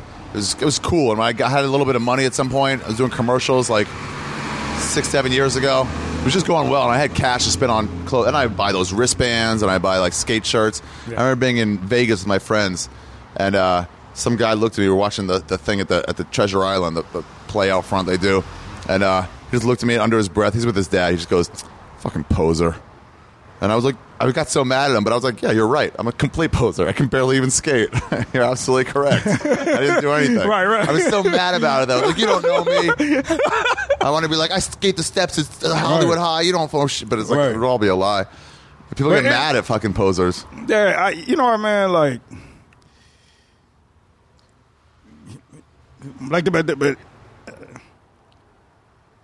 so many people like respect guys that are supposedly tough. Yeah. And then, and like, being in the gang and the type of guys that I was in, like I had some real street cats that was teaching me, and they were about just respecting people, period. Like Thomas didn't fuck with regular dudes. Regular people on the streets, he didn't bother them. Nah, our gang wasn't like it. Only the punks in our gang would fuck with regular people. What was the name of your gang? The Gucci Boys. The what? Gucci Boys. The Gucci Boys? Yeah, we used to Was Gucci Mane part of you guys or no? Yeah, huh? No. Gucci Mane wasn't part of it. It was just the Gucci Boys. I got in it kind of late, but they would buy expensive Gucci clothes, but not like they would wear like the gym shoes, but not like the clothes. You know what I mean? Like I don't know how to explain it to you. Like they would wear Gucci. Like get a chain and had G's on it. Gucci didn't make that, but they would get self-made ones. But then they would buy like these really expensive gym shoes that they had out at the time. Gucci. They didn't wear like look like runaway models. They look like Kim Kardashian. Exactly. They were thugged out with Gucci gym shoes, so we couldn't wear the gym shoes or the chains. The police would confiscate them and make us anybody with that on because we had got kind of really popular at that time. Oh, really? In our neighborhood. How much was the cops a problem? How much do you have to deal with them? A lot, man, because we had bad and we had crooked and good cops. Like we had these two cops named, I'll never forget these two, because they took my dope and my money one time. Oh. And they were the name Officer Reynolds and Smithers. And what? Smithers. Smithers and Reynolds? Yeah. Yeah. And they were black cops. And they would come around. Were black cops better than white cops or vice versa? I think the Smithers or the same. There was rarely any white cops where I'm from. But the white cops was more supportive of helping the youth than the black cop. Okay. Like, not all of them. I'm just generalizing. saying. Yeah. Yeah. And, oh, man, I'll never forget this one time. Reynolds and them, they caught me with, like, it wasn't that much. I probably had, like, maybe a half an ounce worth of cocaine on me. Yeah. Crack. Maybe an ounce.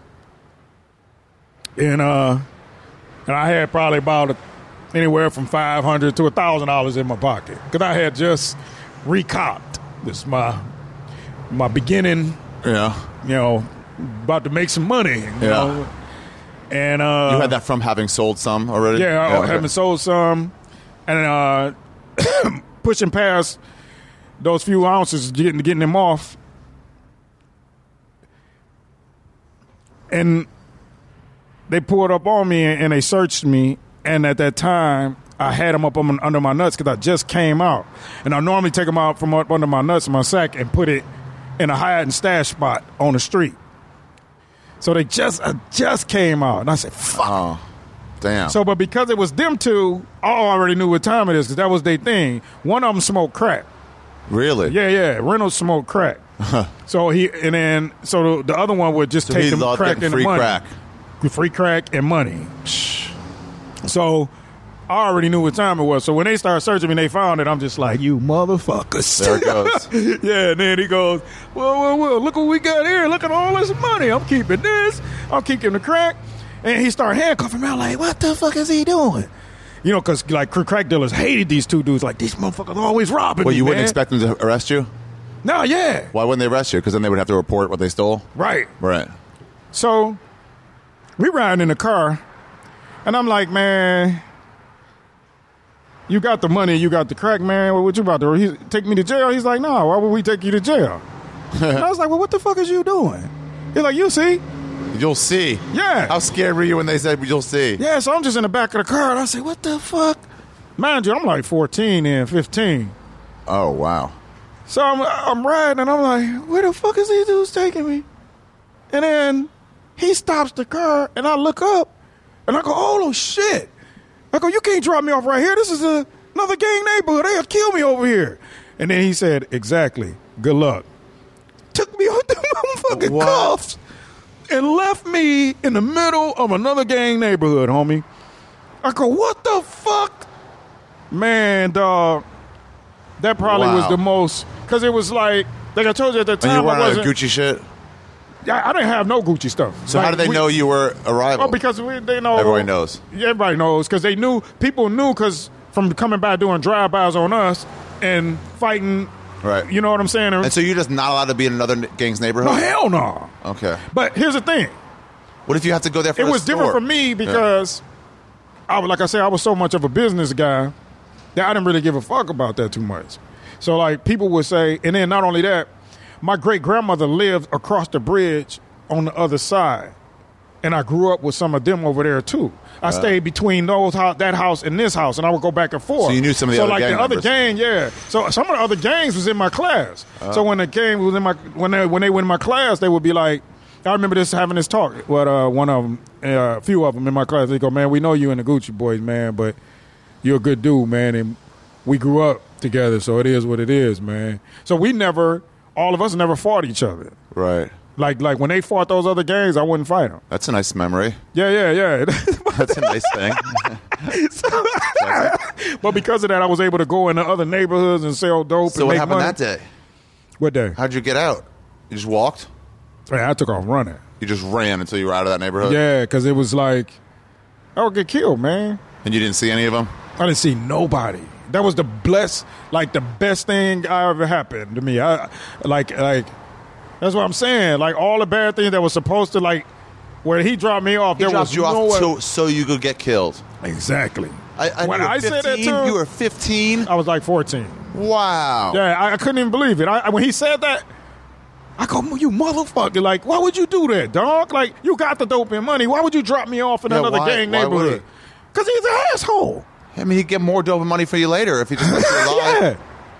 Wow. Because the precinct he was from was actually down further on the street. But, like, the thing was where I was located, I couldn't go 10 blocks down, and I couldn't go 3 blocks over. 3 blocks over was another gang. Okay. That was 3 blocks, that close? That close, yeah. Because what happened was we used to be a gang together, and then Thomas shot a couple of them in their gang. And then what happens once that happens? Then you have to, like, split. Then we separated, and it was stock up and uncomfortable. split, and then you have to, like, they couldn't come over there. We couldn't go down there. And you used to be friends with them. Yeah. It's only because of stupid Thomas. Yeah, because this is the thing. This is what happened. We used to roughhouse, like really roughhouse. When I mean roughhouse, I mean like. What do you mean? Like, it's almost like getting jumped, but with each other. But you're fighting each other like that. But you're just to keep up your street fight skills. Yeah. Yeah. So it was their gang was called the New Crew. The New Crew. Yeah, New Crew and the Gucci Boys, but we all was united. So it was New Crew against Gucci Boy Day. So everybody's out there just like slamming each other on the ground, firing on each other. No knives, no guns. No knives, no guns. Just a conscious effort on our own. We just decided, let's see what we can do. Yeah, let's do this. Was there a lot of that? Like, we're just going to fight each other. Yeah. Nobody's going to get killed here. Yeah, there was that. But then there were, I told you, like Thomas, I mean, I got stories. This is one of them. So we're in the middle of doing this. Thomas pulls up on a moped, Elite, whatever. At the time it was called Elite 80s or whatever, 250s, whatever they were. Without asking, he just sees us fighting New Crew. Oh. Because he had no idea. He pops open the seat. He pulls out a .357. Really? And a 44 Magnum. Jeez, that feels hot. And he shoot one dude in the stomach. Then he shoots another dude in the arm until we grab him. And like, Thomas, we playing, man. What are you doing? And he's like, He's like, man, why you ain't say so, man? He's like, man, I thought they was trying. Why you say so? We didn't know you were going to. We know you were going to go, yeah. Didn't know you going to just pull up and just start shooting, dude. What? Here's the worst part, man. When the guys get out of the hospital. The guys he shot. Now it's on, like the gang. But Thomas is so much of a fucking menace that we're walking down the street, and the guy's name is Kevin and Maurice, because that's the ones he shot. And we sitting there, and they're sitting on their car, because Thomas ain't scared of shit. Even though we beefing, he walked right by. He walks by them, and he starts laughing. Oh, dude in the cast, got bandages on, and he's just laughing like. And then the guy's just like, motherfucker, like. But they're so afraid of him, you know what I'm saying? Like, nobody he's will willing really to do what they're not willing to do. Yeah, because he walking by, but he ain't walking by, and they know he ain't. They know he's strapped, and even if he ain't, he don't care. He's gonna fight, even if you shoot him. Because even when he died, he died fighting the guys. Jesus, like that's the dude he was. How did you pay for hospital stays? I wasn't in the hospital. No, but I mean all your friends. Like if those guys had to go to the hospital with a gunshot wound, do they have to pay for that, or you just get free? No, you ain't got no money. They don't care. And they would still treat them? Go to let it go to collections, yeah. You go, you get shot, they're not going to... It's any hospital. If you get shot, you can get sued if you don't help a person. All right. And so they had to help them. So they nurse them to health. And then they bill them, and you're like, you can go fuck yourself. They don't give a fuck. These street cats. Right, what are you going to garnish my wages? I don't see that happening. Exactly. That's funny. What just happened? Oh, it hit an hour. All right, let's talk about how much that stuff was. Oh, first of all, how many white guys were in it? None. No. There's no, 8 Mile, M&Ms. 8 Mile separates the whites from the blacks back in that day. Yeah. So, if you go over on the other side of 8 Mile, white people will petition for you to move out and shit like that. Now there's more blacks living across on that other side, but on the outskirts of 8 Mile. So, for example, when I went to the Dollar Show when I was little with my friend. And Dollar Show? Yeah, because I couldn't afford the regular movie. What's a Dollar Show? Dollar Show is like 99 cents, so you go see a movie for $1. Okay. Versus having to pay $5 or $6 that Aspen back Hill in the was day. great. 75 cents. Yeah. $1, and they're like, what? What the fuck? They go from 75 to 99. Exactly. This, after the movie's already been played, and you know what they would do though? Oh yeah, exactly. It's like second run. Yeah. Buy it from Lowe's. Yeah. It was the VCR for pretty movies. Pretty much. I saw Friday there. Right. I was like, gosh, I heard this will be good. And then we started like, what is this? But we loved it. I saw Jurassic Park there. But they had this thing, you get free refills if you get a large on popcorn.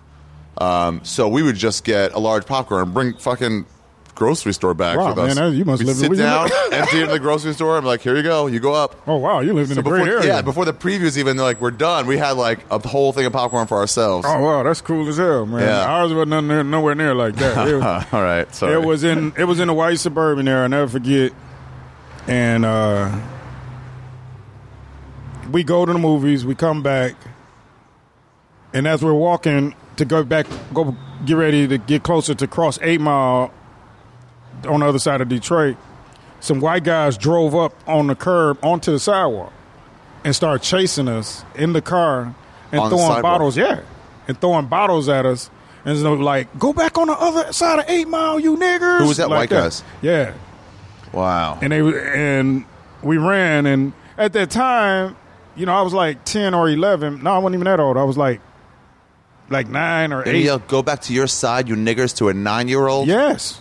Wow, respect. Yeah, right. I'm just joking. What the fuck was that? Racist motherfucker. No, they... yeah. They did that, and what was crazy is, I was too young to even really know what the word nigger meant. Oh, really? You know what I'm saying? Yeah, I was more mad because I was poor that they wasted those bottles. Because they threw $2 worth of bottles. I was like, you know how much penny candy they could have rolled on Traded me? that in? Yeah, they could have just they could have rolled up to me, gave me that bag of bottles, and said, yeah, get out of here, nigger. And I would have been like, yeah, thanks, man. I don't know what the nigger is all about, but all right, you know what I mean? I gotta go get some candy and some Twinkies or something with this. So it was just I was mad. We were mad because they were chasing us in the car and they just wasted all those bottles, Yeah. No, it was bottles. That was our main thing as a kid. To make money. Them. Yeah, when I was real little. What were your parents doing? My mom and dad were separated. Okay. They separated when I was 2. Okay. Because they were high school sweethearts. Oh, yeah, that always works out, doesn't it? Doesn't that always work out perfectly? Yeah. Yeah. But what happened was my father had a opportunity to either he had a scholarship to go to college, Yeah. or to work for Ford. Ford was hiring big time, Yeah. and he took the job at Ford. And in the matter of 2 years of working there, he changed. He started drinking, smoking weed, and that's what made him and my mom separated. Yeah. And then he started selling dope. Oh, wow, really? While he was still at Ford? Yeah. Yeah, my father was a drug dealer, killer, and still working at Ford. Then he got on crack himself. So, but we didn't know he was on crack. And then my mom moved in with him, or he moved in with my mother. And then I was living with my grandmother because in that time my mother was working full-time and going to school full-time. So it was I was back and forth with all my relatives, and she did the best that she could to be around me as much as she could to make a better life for her. They have jobs too, though, right? Yeah. You get off school at 2, right? Right. 3. And my grandmother was an alcoholic, so like, and my grandfather, he worked for Chrysler, but he was a gangbanger too. And on when he weekends was younger, and nights? No, he just grew up with the gangbangers. Okay. So they all, when you get older, it's OGs. They still hang with each other, even though he get off work and he would go shoot the shit with them. And him and my grandmother, they didn't have a good relationship. So my grandmother get drunk and just pass out, and I would be outside till like 3 o'clock in the morning. Wow, as a kid. And then, so my mom made me move from over there because I was getting in all kind of trouble. And then once she got stable after graduating from college and getting her a little job, then her and my father started moving together, and she moved me in with him. And, man, it was hell on earth living with them two after that. Well, fighting all the time? Yeah, because me and my father, we didn't get along. Oh. Yeah, we did not. You imagine, man, like 10 years of not really seeing this guy just periodically, and he never really was around me. You didn't try? Didn't really try. And you move in, and then this dude, like, hand me the remote. Like, who the fuck is this guy? I don't even know him. Why do I got to hand the remote for this guy? Like, Carl? Yeah. You? Right. I used to call him Billy Ray. Because his name was William. My name is William. And Billy is this nickname for William. Yeah. So, I would call him Billy Ray. It was just like we had this friendship more than anything else. And my mother said, like, y'all were cool sometimes. And she's like, you had a respect for him, like that you knew he was your father, but you didn't treat him like he was your father. You didn't care. Because it was like, fuck this dude. Like this dude's never around helping you. And it's like, yeah, now he's around and telling me what to do. So he was just like, hey, we going to the movie. You want to go with us? I'll be like, I never would go out with them. Ever. Wow. It was like, man, nah, I ain't going with y'all. Like, we ain't no goddamn family. You know? Oh, man, he was trying too, huh? Yeah, then we found out he was on crack, and then they're like, oh, that's why you trying, you know? Did you ever take crack? Nah, fuck nah. How did you stay away from it when you were selling it, when you had it around you all the time? You saw that people liked it so much. 6 uncles on crack. From my father, his 4 brothers on crack together. You ever do coke? Nothing. Weed. Yeah. Weed's not even a drug, really. Nah, Weed's just like smoking a cigar. Yeah, it's alcohol. It's a simple. Yeah. Drinking. You know, I used to get blasted. I was come in and my mother be like, "You been drinking?" Nope. At what, like 15, 16? Yeah. Damn. No wonder you're so short. Smoking weed, drinking. Yeah. Man, my uncle got me on weed though. Actually, when I was like 7. What? Yeah, because he used to put us to sleep like that. 7? Oh, that's a good way to get somebody to fall asleep. Yeah, because you know what the shotgun is. The shotgun bottle. Oh yeah, do a gravity bong. Yeah. So he used to do that. The shotgun bottle. How would he describe it?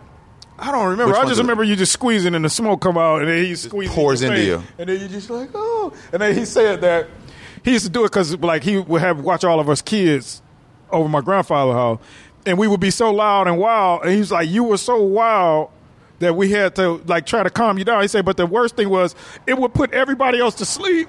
But you would get crazy. So, like, my friends would be like, hey, bring Doc here and give us some weed. Good times, man. So, like... some people make them get lively. Yeah, but it wasn't like... He wasn't... Don't get me wrong, my uncle didn't do it. Why is Dean Gelber's name on there? Every day. What the fuck is Dean Gelber's name on the wall of paid regulars? Well, it's the same reason Rowdy Piper's name is on the wall. At least he did spots. Yeah, he do spots. That's true. I mean, you know, if you're not around, I don't mind fucking Frank Lemmerman's name being there. Yeah. But why Dean Gelber? That's just cheap as the whole fucking thing. You better scratch that shit off.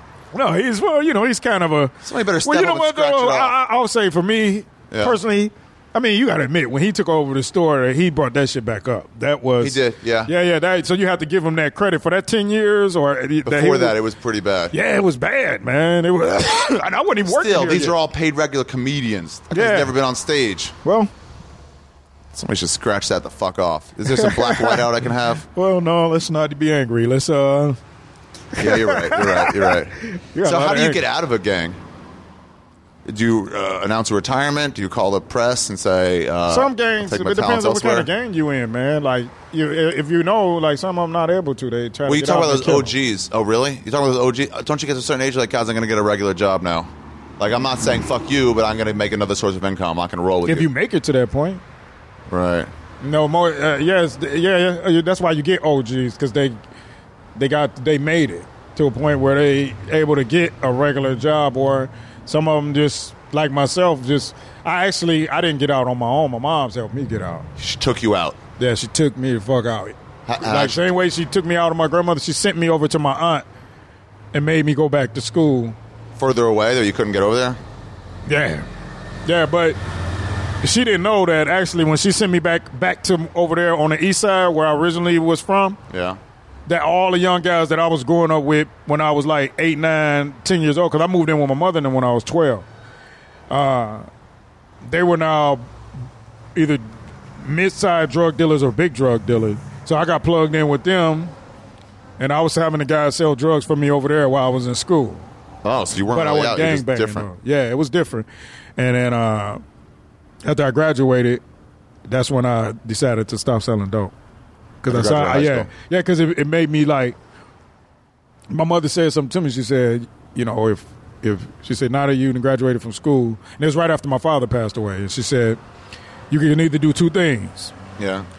A man either works to take care of himself, or a man goes to school, then get out and work and take care of himself. She said, but either way, a man works honestly and hard to take care of himself. So I just want to think about it. Yeah, man. Like that one, it just hit me, man. And she said, so you make a decision. You want to go to college? I'll pay for everything for you to go to college. I'll help you as much as I can. You went to college? Yeah. Where? Eastern Michigan University. Okay. But I got kicked out. Why? And shooting at some guys on campus. Just what? Shooting at some guys on campus. I don't like to talk about that. This just, you shot at some guys on campus? Yeah, man. Got into a fight and, went back and, Billy the Kid, these dudes, So that's one of the that's a kick-outable offense. Yeah. So I got kicked out for that, and because I still was like had the street mentality. Yeah, you know? That was what they say. You can take the man out of the street, you can't take the street out of the man. Yeah, man. Like what's the problem with me is like you know how all of you hear about MMA and how everybody's martial arts. Like in Detroit, those guys don't mean nothing. Right. You know what I mean? It's like it's cool, but it's just like if you're an MMA fighter on Detroit, you just that. You're nothing else. You try that tough guy shit out there, you ghost. Someone's gonna hit your head with a chair. They're gonna shoot you. They're gonna definitely. If you put your hands on somebody, they know where you are and they know who you are, and you especially and they know you were trained. Then they want to fight you. No. They're not going to fuck with you just because they'll be like, whatever. They don't care about that. But, like, I see a lot of guys who's training and like, you see guys trying to learn it just for the sake of fighting on the street, but they're like, where are you going to apply this at? Because where I'm from, it doesn't matter that you could even the best of the best street fighters. Yeah. They kill you if that's what if you get into it with them. So, like, I was raised, my father was like that. He was a killer, and I'll never forget this day, man. I say it on stage. I talk about this on stage, and I talk about the time when I got into a fight with another guy, and this is before I really got into the game. This is like right at the beginning when I first started selling drugs. 12? Like 13, whatever, 14. Jesus, man. And I beat up, I never got initiated, first of all, to get into the game. I beat up like two or three of the guys bigger than me. So they were like, you proved yourself. This dude proved himself. He don't never have to. Like, this little dude can fight. So, like, I beat up, the first guy I beat up, he was probably about 5'7", 5'8", and I was like, at that time, I was smaller than that. What I am now, probably like 4'10", 4'11". And, no, I was about 5'3". I never grew. I stayed at 5'3". I hit everybody's 5'3". height in third grade, and then they all kept going. Yeah, and it's anyway. So like all other big guys, all my other friends is like 6. Yeah. We had guys in our gang 6'10", 6'11". Oh, wow. Yeah, they don't make it to the NFL. You know what I'm saying? So you got to make money. They on the streets. You know what I mean? So it gets real. They beat your ass just like you 6'11". Ain't no, you a little dude. No, man. They stump you. Everything they do to a guy their size, they do to you. So that's the thing with the streets. Wow. So when I beat the guy up, my hand swole up real bad because I hit him with an open fist at one point. Okay. And no. I was fighting him on the side of this dumpster, and he was bent over, and I was uppercutting him. Bang, bang, bang. And then I it was this dumpster on the side, and I hit my hand on a corner, and it had this metal piece sticking out, and it hit right dead here in the middle between my thumb and my that little muscle. Yeah, and it swole like crazy, like instantly.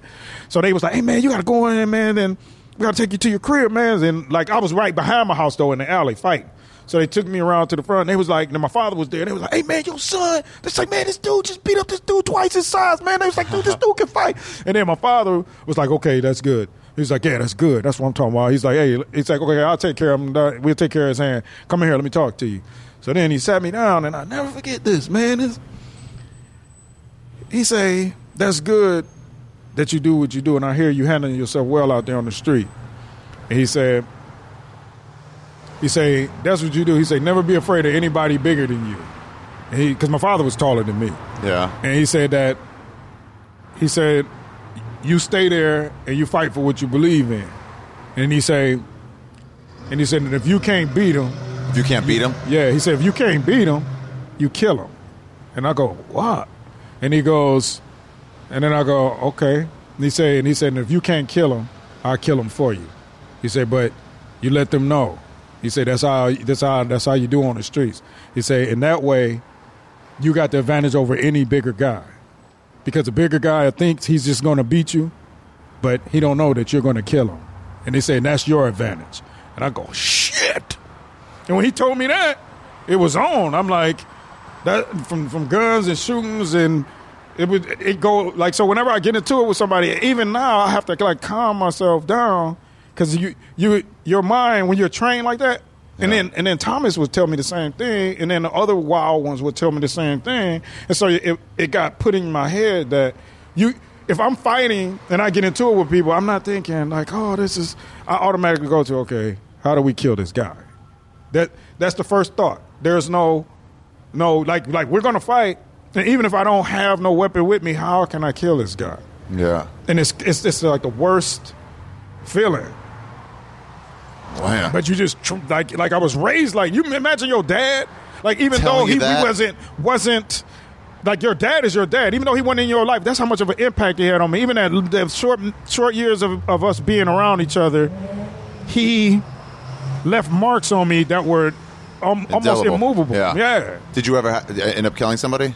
Hey man, let's just classified. Let's talk about other things. We don't talk about too much street shit. That's crossing the line. Yeah, man. That's fair enough. Too far. Was there a separation between knives and guns? Were there some guys who would only take to knives, and some guys who were like, no, I'll go the extra step and take a gun? You really didn't use knives unless you just. How old were you when you killed somebody? I ain't kill nobody. All right. I ain't kill nobody, homie.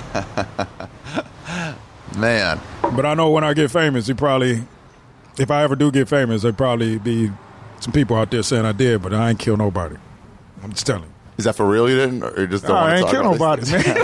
It's like I said, that's for real. I ain't never killed nobody. I ain't never nothing. You ever shot somebody? Had him heal up? All right, we'll move on. What was the normal initiation ceremony like that you didn't have to go through? What was it for other people? Oh, I'll tell you, because one day we was walking down the street at about 11 or 12 o'clock at night. Yeah. Me and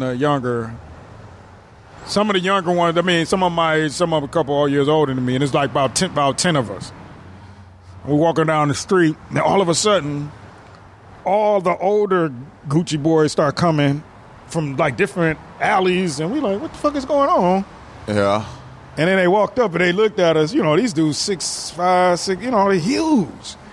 And they like, and they just start firing on everybody, just punching everybody, like, and then they grabbed me, and then they looked at me, and then the dude grabbed me, goes, nah, they go, this dude already made. They say he don't have to be initiated. Just keep whooping the other one's ass like that. And so then you just have to take a pounding? No, I didn't have to take anything. But everyone else does? That's how you get it? Yeah, everybody got beat up. I was just watching them all get beat up, and I was just standing there watching. You can't help. Nah, if I would have, then they would have. I tried to, but they just grabbed me and held me. I was like, hey, man, what y'all doing? Because them was my dogs, Like, you didn't know that was the way you get in? No, I didn't know, because I was selling. My thing, how I got in was, I was just like, when I was struggling, when my mother was struggling with trying to help me and my father, because my father was on crack, and she was paying all the bills, sending him to work, but he would spend his check every Friday on crack. You know what I'm saying? Like, so like, I started, like, I didn't even really try to affiliate myself with these guys at first. I was hanging with some whole other group of dudes. And then when I would see them, but we lived right by each other, so I would still be there, would talk to them. Yeah. And then one day I'm like, man, how y'all got on new gym shoes every day? Yeah. Like, you got every pair of Jordans, every color. How is this possible? Them shoes like $100. And they was like, oh, because of this right here. And they showed me the crack. And I go, what's this? They go, this crack. And they go, I go, yeah. And they go, yeah. And they go, man, you sell this. This is you make this much. You can make thousands and millions, man. I go, what? Man, and once I got plugged in, then especially when I got that heroin. Yeah. What, you start making money? Man, let me tell you. How much is heroin? What's the upsell on it? Okay, just to put it to you, an ounce of weed is how much?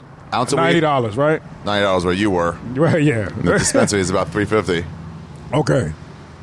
So, an ounce of cocaine is anywhere from $7 to $1,200 on a drought. When it's a drought, it goes high as $1,200. Okay. But on a normal day, an ounce is about $700 to $800 in Detroit. Okay. You know, it's some bullshit ass dope because by the time it get up north, it's been stepped on so many times. Anyway, is that been cut with like baby powder and shit? Yeah, whatever they put in benzo peroxide, whatever. Oh. So, that's that. An ounce. So how much you buy an ounce for? An ounce of heroin. Yeah. Is like $3,000. Oh, really? Yes. But how much are you buying each one? That's of why them the mafia, if you ever know about the mafia only really deal with heroin. They don't deal with cocaine. Better profit margin. Way better. Man, how much were you buying it, though, for? What was the wholesale price? I was getting fronted. So, like, this is the difference. When somebody fronts you cocaine and you beginner, you either give them 20 or 30 off 100. 30. That's what you have to get. And you keep 70? No. The drug dealer keeps 70. You keep 30. Right. So you just build your way up. A certain amount of coke, of crack. What's the difference between coke and crack? Coke is just the powder form. Crack is mixed with baby soda and gelled and heated up to a gel and then cold dried to make it dry. Okay. So let's say you're given this much worth, a certain amount, and they say, all right, you owe us $70 on the 8th, and you'll keep 30. And if you get robbed, what happens? You work, you get more dough back, and you work to pay that money off. So if they get so it's on you. It's not on them. Yeah, you're out there. You got to watch yourself. It's like here's $100 for the crack. If you on that street, you out there, you want to sell. That's what come with it. So they give you $100 with a street value crack and say, give us $70. Right. No. Yep. Now, later, whatever you want. Right. You owe us $70 for this. Yeah, $70. If you got $70 in your pocket right now, give me the $70, and you can take this $100. And then you don't have to deal with us again. This whole thing's yours. Right. So you build your way up. And then you can just pay them so you don't have to worry about paying them back. Right. And then once you clear their 70, then you sell yours, keep your money. Right. Then you can spend it or save it like most people try to save it so they can start copping their own because you cop like a 16th of an ounce. You know? Okay, 16th, you buy it for like $50 and you make like $100, $120. How much was each? Okay, so we called it half tracks back in the day. So no one would buy it by the ounce on the street, right? No one would buy a whole ounce of crack. Yeah. They buy it. Yeah, the more you move up, you buy it. Yeah, give me an ounce of cane. I was. No. Not the sellers. I mean the guys are just rolling by saying, I want some crack. Yeah, if they got that much money, they would buy a whole ounce worth. Yeah. Oh, they don't get it by like in LA. They sell by the. My dad would spend his whole paycheck on it. On 1 ounce to get it all. Be cost effective. What would you get if you split it up? Like you just want a hit or two or something like you can get a gram or an eighth of weed. You don't have to buy a whole ounce. Right. But you would get the same as weed when they buy dime bags. It's the same thing. You buy dime bags of crack. And dime bags you make more money selling by a dime bag, right? Yeah. Because they cost more like overall. if you was to sell a kilo. If you was to sell a kilo of cocaine for just a powder form, or just hard rock and just sell it like that, you would make way more money breaking it down into all dimes. Yeah. But you got to have a spot to move it like that. That's a lot of fucking dimes. But you could make anywhere, if you buy a kilo, you can make, it depends on where you are and how big your dimes are, you can make about $50,000 off of it if you're selling it all rocks. You sell crack to your dad ever? Yeah. You did? Yeah, fuck yeah. Give him a good price or no? $100? I gave him I gave him big rocks. Okay. Same price, bigger rocks. Because he would just, because the thing was, he knew I was selling crack, but he didn't know. You know what I'm saying? Because I wouldn't tell him I sold crack. He knew I was in the gang and I was around a guy, and he even told me, this is another talk we had. If you have any of that crack, I would love He the one who got me to selling drugs for myself. Oh, really? Yeah. This is another situation we had. He pulled me to the side because he was trying to get me in trouble with my mama all the time. And he'd be like, hey, he's selling, like, we'll be just watching TV. He's like, hey, you know Doc's selling crack. And I'll be like, man, God damn. My mom did that recently. Then I would be like, and then she go, what are you talking about? I'll be like, man, you know how he is. He's just jealous because of our relationship or whatever. And he would be like, you lying on me. You is out there, blah, blah, blah. So, like, one day we sat down and he sat me down. He's like, I know you ain't going to tell me you selling crack, but all that people in the neighborhood, he out there smoking with them, but he just couldn't see me visually because I never would sell crack where he could see me. You know what I'm saying? And he was like, so I can't tell you not to do it because I used to do it, but I will tell you this. If you're going to be out there doing it, then do it for yourself. He said, from now on, I want you to get from under Thomas, get from under these guys. He said, you're risking your life. You out there pulling guns and shooting and all of this stuff. He said, you're going to have to, why would you do that shit for them? Yeah. He said, do it for yourself. He said, if you're going to die and risk your life and you take the chance of going to jail. Wait, when you were doing it for them, how much would you make? What I just told you. Because 30, I had just started. 30 on the 100. Yeah, I had just started. So how do you get it for cheaper than that for do it yourself? What do you mean? Well, you said get out from under them, do it for yourself. So what would be the difference when you do it for yourself? Because, see, here's the thing. It depends on how much you move. All right? So, like, say I'm a beginner, but I got a plug. A plug is the person that brings kilos and major kilos. And I know guys that I could sell ounces to right then and there. I start selling ounces. So it's the same thing. You got to give a certain amount of thousands to that guy. Right. But your profit is so much bigger because you can just cut it off with him that one time and go do your own thing because you done made that much money that fast. Wow. Just depends on where you start. I started at bottom. Okay. Very bottom, rocks on the corner. How much would it cost just to get off on a crack rock? Just to get, like, I'm getting fucked up today on this crack. Like, how much would I have to spend? One dime will get you high. $10. $10. For how long? Right, I mean, even like because we used to give $2 hits for the crackheads who couldn't have that much money. That little crack would give them enough buzz. Wow. Right, it's because it's a chemical thing that it's because of the bacon. So I don't know what it is. It's chemically with the bacon, and once it gets in your system, in your blood, it chemically sets off endorphins and all the stuff in your brain. So that's why it's so addictive and have a more higher addiction rate than most other drugs, except for heroin. Damn, $2. Yeah. And how much would heroin? Because I just wanted one, like heroin. Now here's the thing with heroin. When I was selling heroin for the guy, yeah. He would give me $100 and tell me to give him $100 back. What? That's not a good profit margin, Doc. Nah, it is. It's tough to make money that way. You don't get it because with heroin, you can sell it for what the fuck you want to sell it for. You have to remember, heroin, they have to have it. Why you think they have methadone clinics? Like medical insurance. Right. Methadone, that's why they put them on methadone because they need it. They get sick, they have convulsions, they throw up. So if I'm the only cat on the street with heroin, they'll pay killing it. Would you look at a guy? So he just say, hey, man, take this $100, do what you going to do, but bring me $100 back. So he gave me $100 worth. I could sell it $200. I could sell them $20 a packet, $30. Because if I go, well, where you going? If I got the good cut of heroin, they're going to come. The crackheads going. I mean, the heroin addicts going to. But that was the problem with that. They're way worse than crack addicts. Heroin addicts are a whole. Would they try to level. rob you? Would they try to? Yeah, they will kill for it. Oh, man, it was bothering me so much. I stopped selling. That's why I stopped selling it. It was so fucking fast-paced, so fucking out their mind, coming in my house, knocking on the door, 2, 3, 4, 5 o'clock. I'm like, what the fuck? My mom's upstairs asleep. Like, man, what are you doing? Like, I said, hold up, man. Y'all fucking up with this. Like, this is too much. I'm just going to do this crack, man. This ain't. It was too. Would you look at how addicted somebody was and, like, raise the price on them? If you're like, oh, you need it bad, I'm giving you for $30. Nah. Someone else like, I'd like to try it. I just stuck with a pretty good price because I was like, that was the thing about me, and that's why all the drug dealers was like, there were drug dealers competing to get me on a team. Right. Because number one, I could go in other neighborhoods and sell, which a lot of them couldn't. Number two, I would be out there to 2, 3 o'clock in the morning. Number three, I treated drug addicts with respect because I had family members on crack. You know what I'm saying? So for me, it was kind of like I understood, and I didn't take what was happening with me and just disrespect them. You know what I mean? My thing was, and because of that, I used to have crackheads proposing to me, chicks just wanting to marry me. Yeah, wanting to marry me. Like, you're such a They good... often suck your dick first for yeah, I got heroin? my dick sucked all the time. And then would you give them stuff? Yeah. Would you be like, all right, I'll play by Yeah, if they was good looking enough.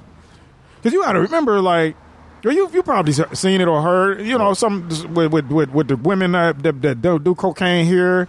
Yeah. It's the same thing with crack. They be pretty at first, really young, and it's like, you want crack? Like, okay, hold on, I'm gonna go and hook up with this. Yeah. You know, you're a young teenage kid. You had the chance to fuck a 20-year-old. Yeah. Just started, or I would be like, what? Fuck. They like, hey, let me, because they would you would find out when women were on crack. Like, who? Is she on crack? Like, wow, I gotta find her. You know what I mean? Like, amazing, dog. Like, the women that I fuck with they all should have been in jail, first of all, because I'm a teenager. Right. You know what I mean? But, like, the women I fuck with on all levels, from crack, on crack and off crack, was crazy. They lose their looks real fast? Not real fast, man. It takes a woman. I mean, I only been in the game for about that 3 to 4 years or whatever, selling drugs.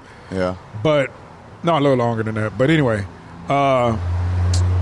but from experience just dealing with people, it takes, like, before they start really losing it, it's like a 10-year span. It's like when they just give up everything.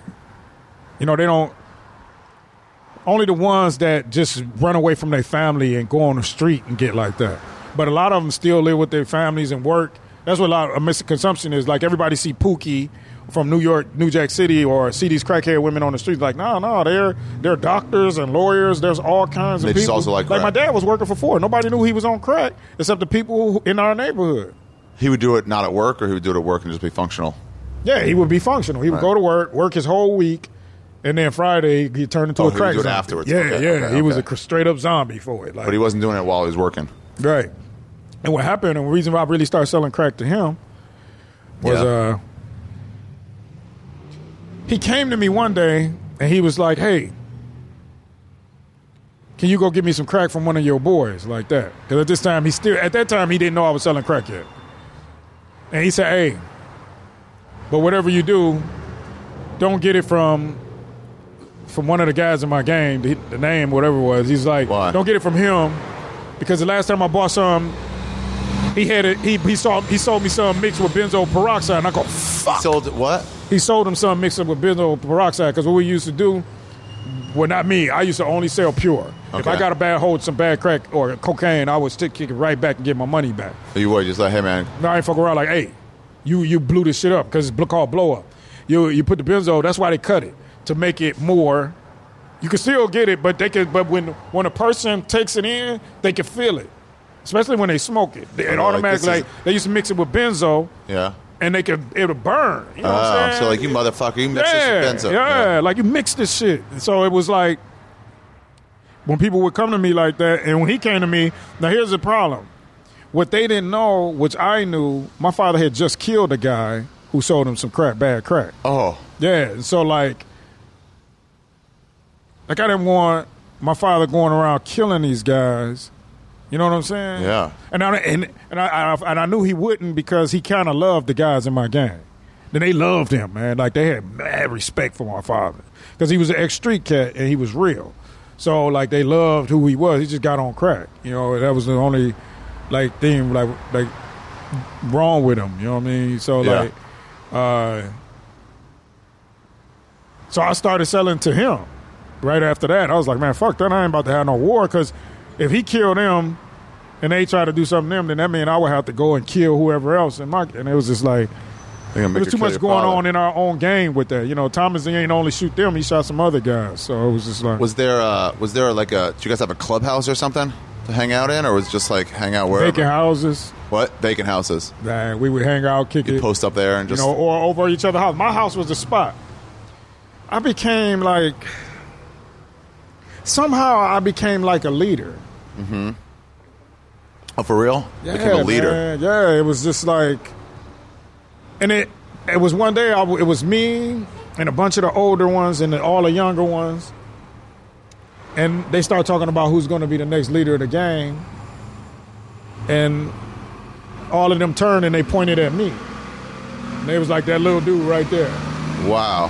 And like, it was crazy, man. And my aunt said that she knew she had to help my mother get out of the gang. She said, I came over and I came to visit your mother, and you were coming down the street. You had like 50 to 100 guys following you, behind you. All the guys in the gang?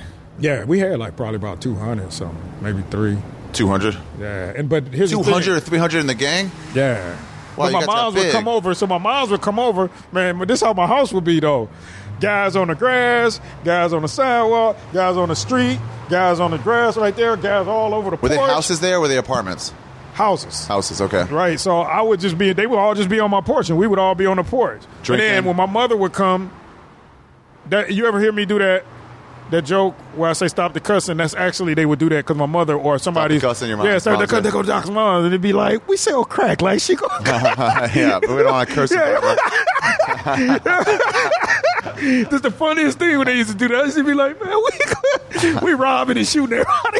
y'all don't want to cuss some more. Just fucking just kill me with that shit. So I talk about that on stage too, and you know. That's funny. That is funny. You had that many people in it. Wow. Yeah, a lot of them dead though. Yeah, I bet. Do you hear about them now when they die, or did you hear about it for a while? Yeah, I hear about them. I post it on Facebook sometimes. It's funny because some of them on Facebook.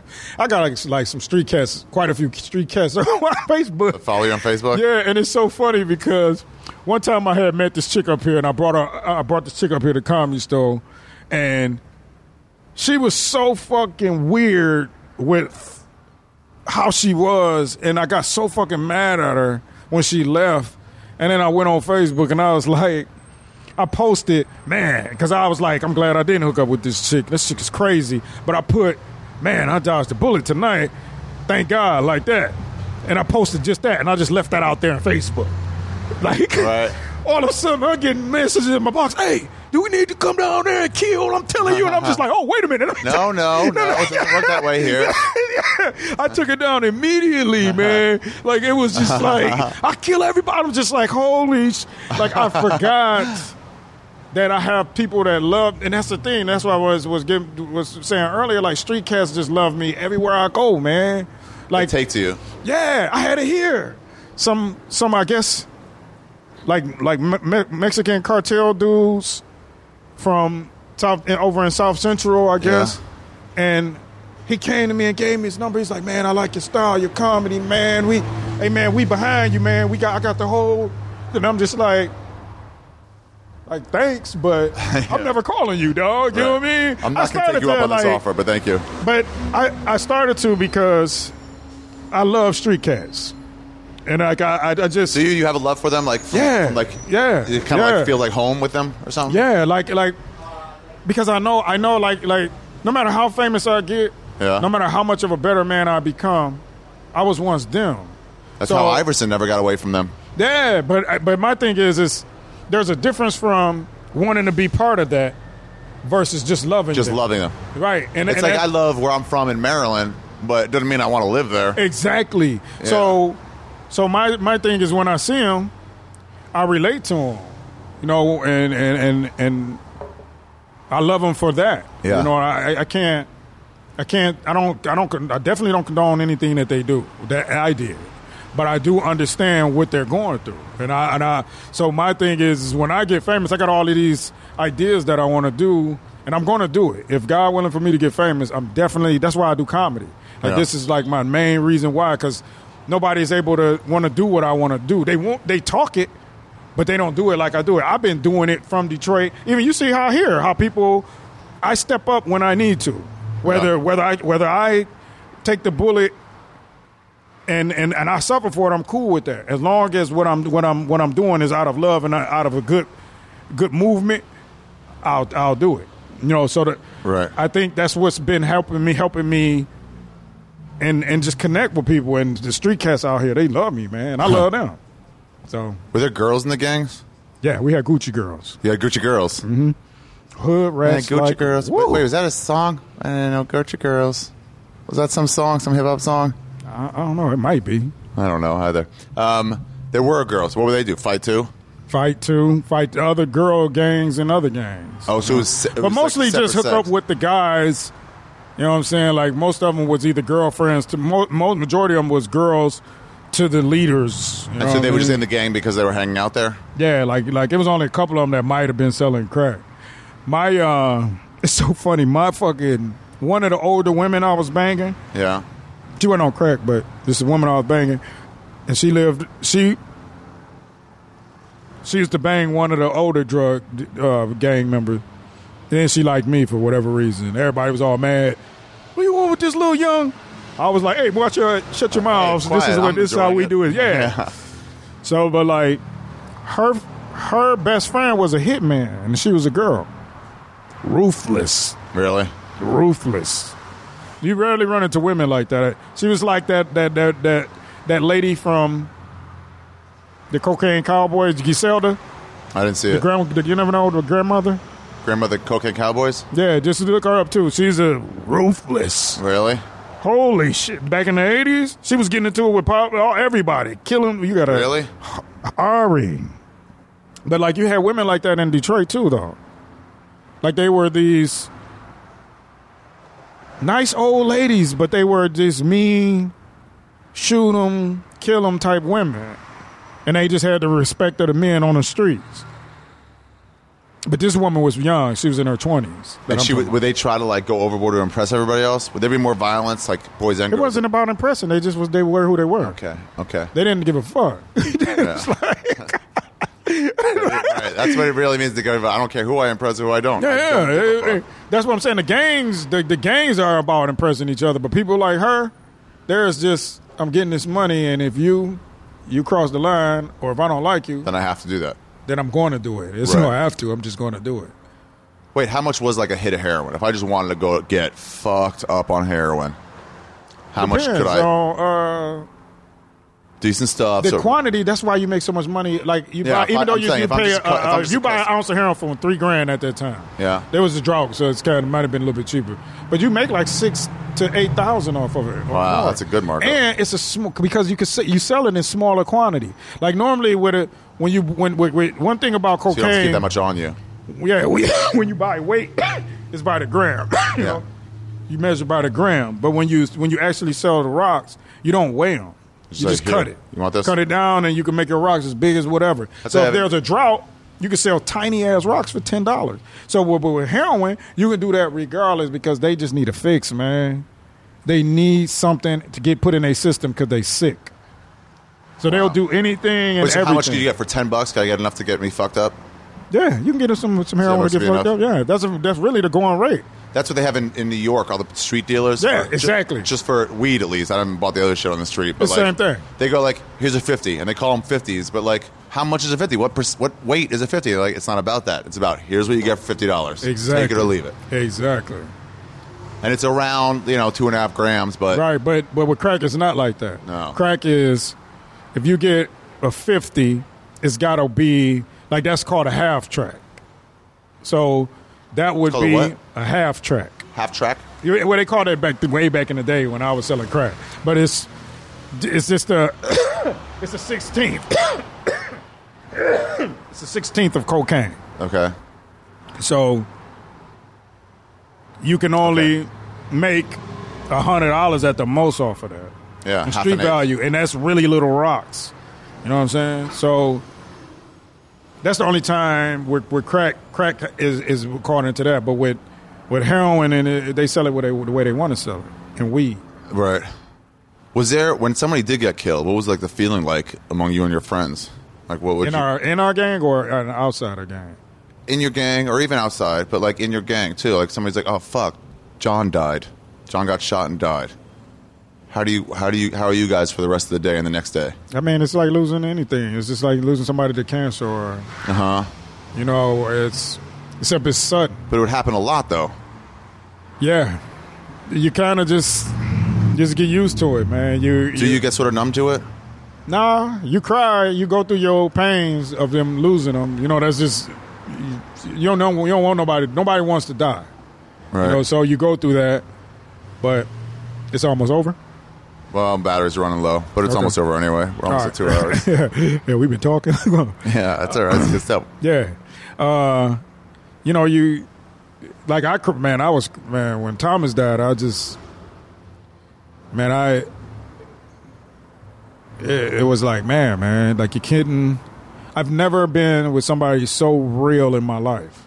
Like he would pistol whip guys and pull guns and punch guys and make them get off the corner just so I could have that whole corner to myself.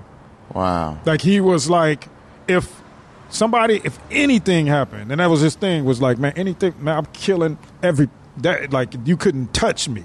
Like any dude touched me, it was on. And that's to find somebody who love you like that, like that's willing to go to the point of murder, that's a high level, a real high level. And that's a respect to have. That's like your mom. You know what I mean? If somebody put their hands on your mom and you right there, you got 10 seconds to kill them before they kill her, and she'll initiate that. You can't find that in your friends, really. Your friends, they'll think about it first, but that time you already did.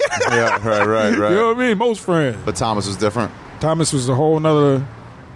Like I've never seen nobody like this dude.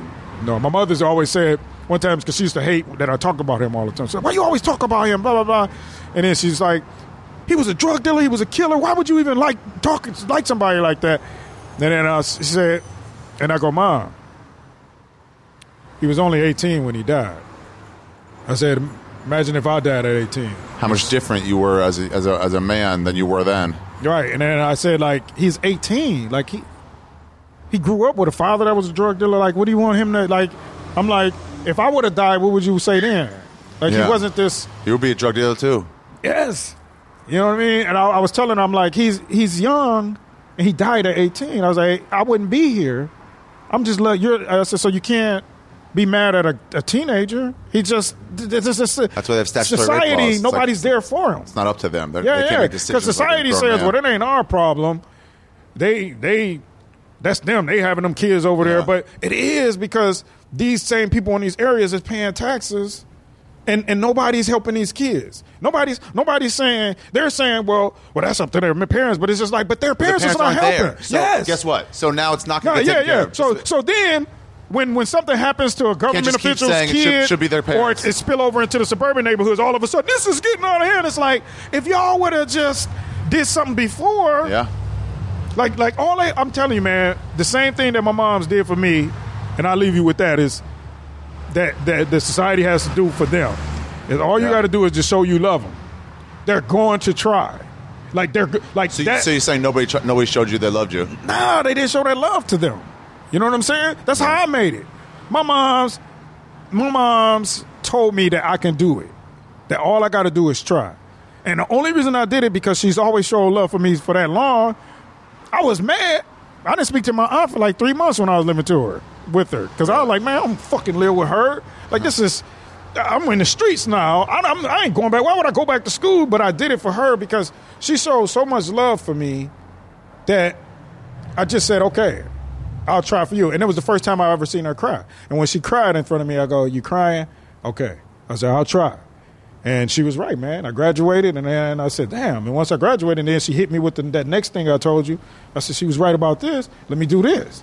You know, she the one who motivated me to come out to Hollywood, do comedy. She's just like, you can do this now. She said, you just stay in it. Same formula. I just apply the same formula with everything I've been doing, and I've been succeeding. You like your life now compared to what it was then? Yeah, 100%. 100%. I just wished that I was more like, because when my father passed away, I was like the loud, funny, real funny guy. But when he passed away, I went into this depression, got into religion a lot, and I lost myself. Like I smothered myself, and it was like consciously trying to smother the funny guy. Like I was like, man, can't be funny no more. You got to get more serious. So I wish I'd never done that. Because once I discovered comedy, it was that hard for me to peel off those layers. And that's what I've been going through. So that's why I've been sticking with the comedy, because I've been like, it frees me to some point. I'm still like, when I struggle with it on stage, but it's not as much as it was. It's a mode of expression, man. It's a way to like sort of open up. Yeah, but Ari, I used to be, man. Like I was so funny. My uncle said that he was like, man, he's like, I'm glad you're doing comedy. He told me this like 3 years ago on the phone. He said, you remember how funny you were as a kid? He said, you were so funny that we used to put you up in front of the family. He said, we used to tell you to be funny. He said, you could be funny freestyling right there, that you were so funny you would send adults out the room laughing. And then when he said that, I could it just like popped in my head. I was like, oh yeah. Because I used to do it all the time though with my friends. You remember it? Yeah, make them laugh. And they would laugh and laugh. And then I would do it on purpose until they'll say, stop, man, why you always do that? Stop, why you do this shit? And I would be like, yeah, get up and run because I'm going to keep going. And it was so I'm trying to get, I believe that's still in me. Yeah. But I still haven't been able to do it like I want to yet. Well, there's technical aspects that get on stage where it's like you got to work through the technical aspects that are different than like human to human. You know? Yeah. Man, well, Doc, where can people find you if they listen to this? Are you on Twitter? Dang, man, I just deleted my Twitter account. Nice. Okay. I'm on Facebook. Other than that, just Doc keep Willis. catching me doing shows. I'm doing something at the Ice House in the main room on February the 6th, and then at February the Improv in Hollywood with Adam Ray headlining on February the 7th. And Ron Funches and Mark Saratelli. Funches is funny. That's coming up. And just working here at the Comedy Store. If anybody want to come up here and talk to me in the parking lot when I'm parking cars. All right, I'll put your link to your Facebook on the podcast when it comes out. Cool. Yeah, for sure. I'm gonna try to get my Twitter back. I deactivated it. I just get tired of social media. Sometimes I'm like, man. I want to get off this. Yeah, it's just controlling like, me. Yeah. Like all of these things, it's too much to check. Too much, man. It's just like I want to just go back to being just you hustle and being great and let that greatness just grow. Janine Garofalo didn't even have an email. Yeah, Gerard didn't have none of that stuff. He got on without having that stuff, and I'm just like, they got it backwards. Louis C.K. said it. Louis C.K. said, man, I don't have a Twitter. Or he said, I got the Twitter. He said, He used it once in a while, just post up. Yeah. He said, I don't have a Facebook. He said, everybody's getting into the social media stuff. It's just like, it's driving me crazy. Yeah. Twitter, Vine. Facebook fan page, Vine. Yeah, Instagram. I keep it simple, man. I got a Facebook page. That's good. All right. Thanks, Doc Willis. All right. Thank you, Ari. Think I'm Big Meech, Larry Hoover, whipping, hallelujah. One nation, under God, real, getting money from the Big Meech, Larry Hoover, getting, hallelujah. One nation, under God, real, getting money from the stars. Whoa, that's the episode. Good one. Ladies and gentlemen, don't forget to go to warbyparker.com/Ari for new frames. You need new glasses, that's the place to get it. Worst that happens, you fucking go there, you don't find any glasses you like, that's it. Go there, check it out. $95, you guys. They send them to your home, try them on, send them back. They give you the packaging stuff. So you just drop it off at UPS or call them. So you send it back. 5 days. And then if you like them, you say, hey, put my prescription in these. And then they send you back a pair of glasses with your prescription on that you've already tried on that you like for fucking $95. warbyparker.com/Ari. Head over there. And don't forget to pre-order a 2014 tour shirt. They're rad, you guys. Dan Waldron, this artist, he made them. It's this fucking cool squid. It's just cool. Go check it out. Pre-order them now, and I think you get some free stickers that I have left over from my chill special. Some cool Ari Shaffir stickers that we're going to include for free. All right. Thanks for tuning in, you guys. Is that it? What was I going to say about Doc Willis? Oh, I don't know. There must be riots in Denver, though. Oh, here's what I was going to say about Denver. So fucking early show Saturday. I need to tape something to send my manager to show her my new hour. I got to show my management and my agency that I'm actually doing this new hour a year thing because nobody trusts me, you guys. Nobody believes that I can do it. And then they see it and they see that I can because I've set my mind to it. It's 5 minutes a month. It's not that much. So I had Justin come see me in La Jolla. My manager couldn't come, so she had me make a tape for her. It fucked up in La Jolla. So I had to make one in Denver. So I borrowed Brent, this comedian's his camcorder, and I set it up, and they said, by the way, just so you know, there's some ladies that are getting kind of rowdy right by the camera, so you might have to tape a second show instead. I was like, all right, we'll see. These ladies got thrown out pretty fast. It was like 4 old ladies, not 4 old ladies, like 8 old ladies. And by old, I mean like 50, 53, something like that. They were there for a baby shower, maybe in their late 40s, maybe Midwest 40, 45. But anyway, they're there for a baby shower. They told everybody they were staying at the Four Seasons. They get kicked out. They fucking skip on their bill. And so the only description that the Comedy Works had was, 8 old ladies, and they were staying at the Four Seasons. They called the cops. And, they never catch people. If you ditch out on a comedy club tab, either you're going to get beat up by someone seeing you're going to leave, or if you're an old lady, you don't get beat up, so you just get away with it.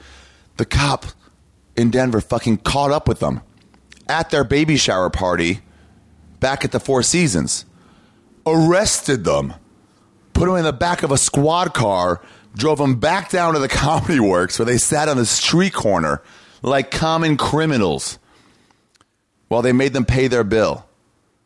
The cop had to be the mediator. They couldn't. The manager wasn't allowed to go up there and talk to them. The cops wouldn't let them. So the cops had to be a mediator and see how much their bill was and make them pay. As they sat there, these rich old ladies staying at the Four Seasons, the glee on all these regular people's faces as the mighty have fallen. The glee people were taking. Ha ha! Look at you now. You're in the back of a cop car, old white lady at the Four Seasons. You're just like one of us. Yeah, great weekend. Everybody, if you ever get a chance, if you're in Denver, do yourself a favor. And doesn't matter what show's going on. It could even be just new comedy night. Just head down there. It's very possibly the greatest place to watch a comedy show in the world. It's just amazing. The Denver Comedy Works, downtown on Larimer and 15th, I think, or 16th. All right, you guys, that's the episode. Don't forget to use my Amazon link on my website as well if you're shopping for Amazon shit. And click to pre-order one of those 2014 tour shirts. I'll have them in Chicago, I think, and come in Buffalo this weekend. Chicago in 3 weeks to Zanies, and February 27th at the Improv. I don't know what the theme is yet or who's booked yet. Ooh, I got to get on it. It's already February 2nd. All right, you guys, thanks for tuning in. Don't forget to subscribe and tell a friend about this and spread the word about the podcast. I'd appreciate it and get more listeners. Oh, and Steve Simone's podcast started today. You got to go check that out. I'm on the first one, but really you should check it out. Everyone should subscribe, rate it so it gets rated real high. What the fuck? Where is this? Oh, come on, man. It's called Good Times with Steve Simone, and it's just going to be a lot of talking about our childhoods and the fun times we had when we were little. Simone is a guy, he's been on this podcast a bunch, talking about God with me and Renazizi, doing the intro last week to the one with the Asperger's kid, Josh Meyerowitz, who, by the way, loved everybody's feedback for him. He went nuts.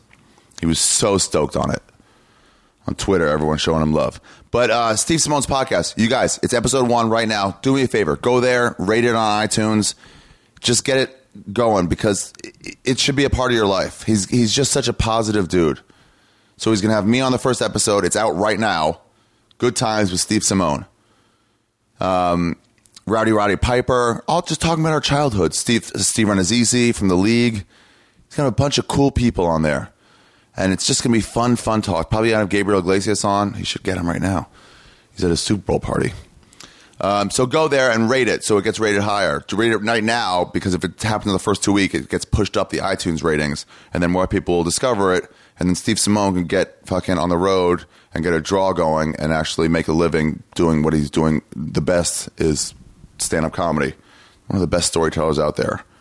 And fucking nobody knows about it. All right, you guys, thanks for tuning in. Doc Willis, thank you very much. Very much. What a fucking cool episode. Ari Shafir, Skeptic Tank, episode 152. The Streetz, with a Z, USA, with Doc Willis. Over and out. Thanks for tuning in. Don't forget, Steve Simone, Good Times with Steve Simone. Check it out right now. Just go right now. This is done. What else are you doing? Go check that one out. It was a really fun podcast anyway.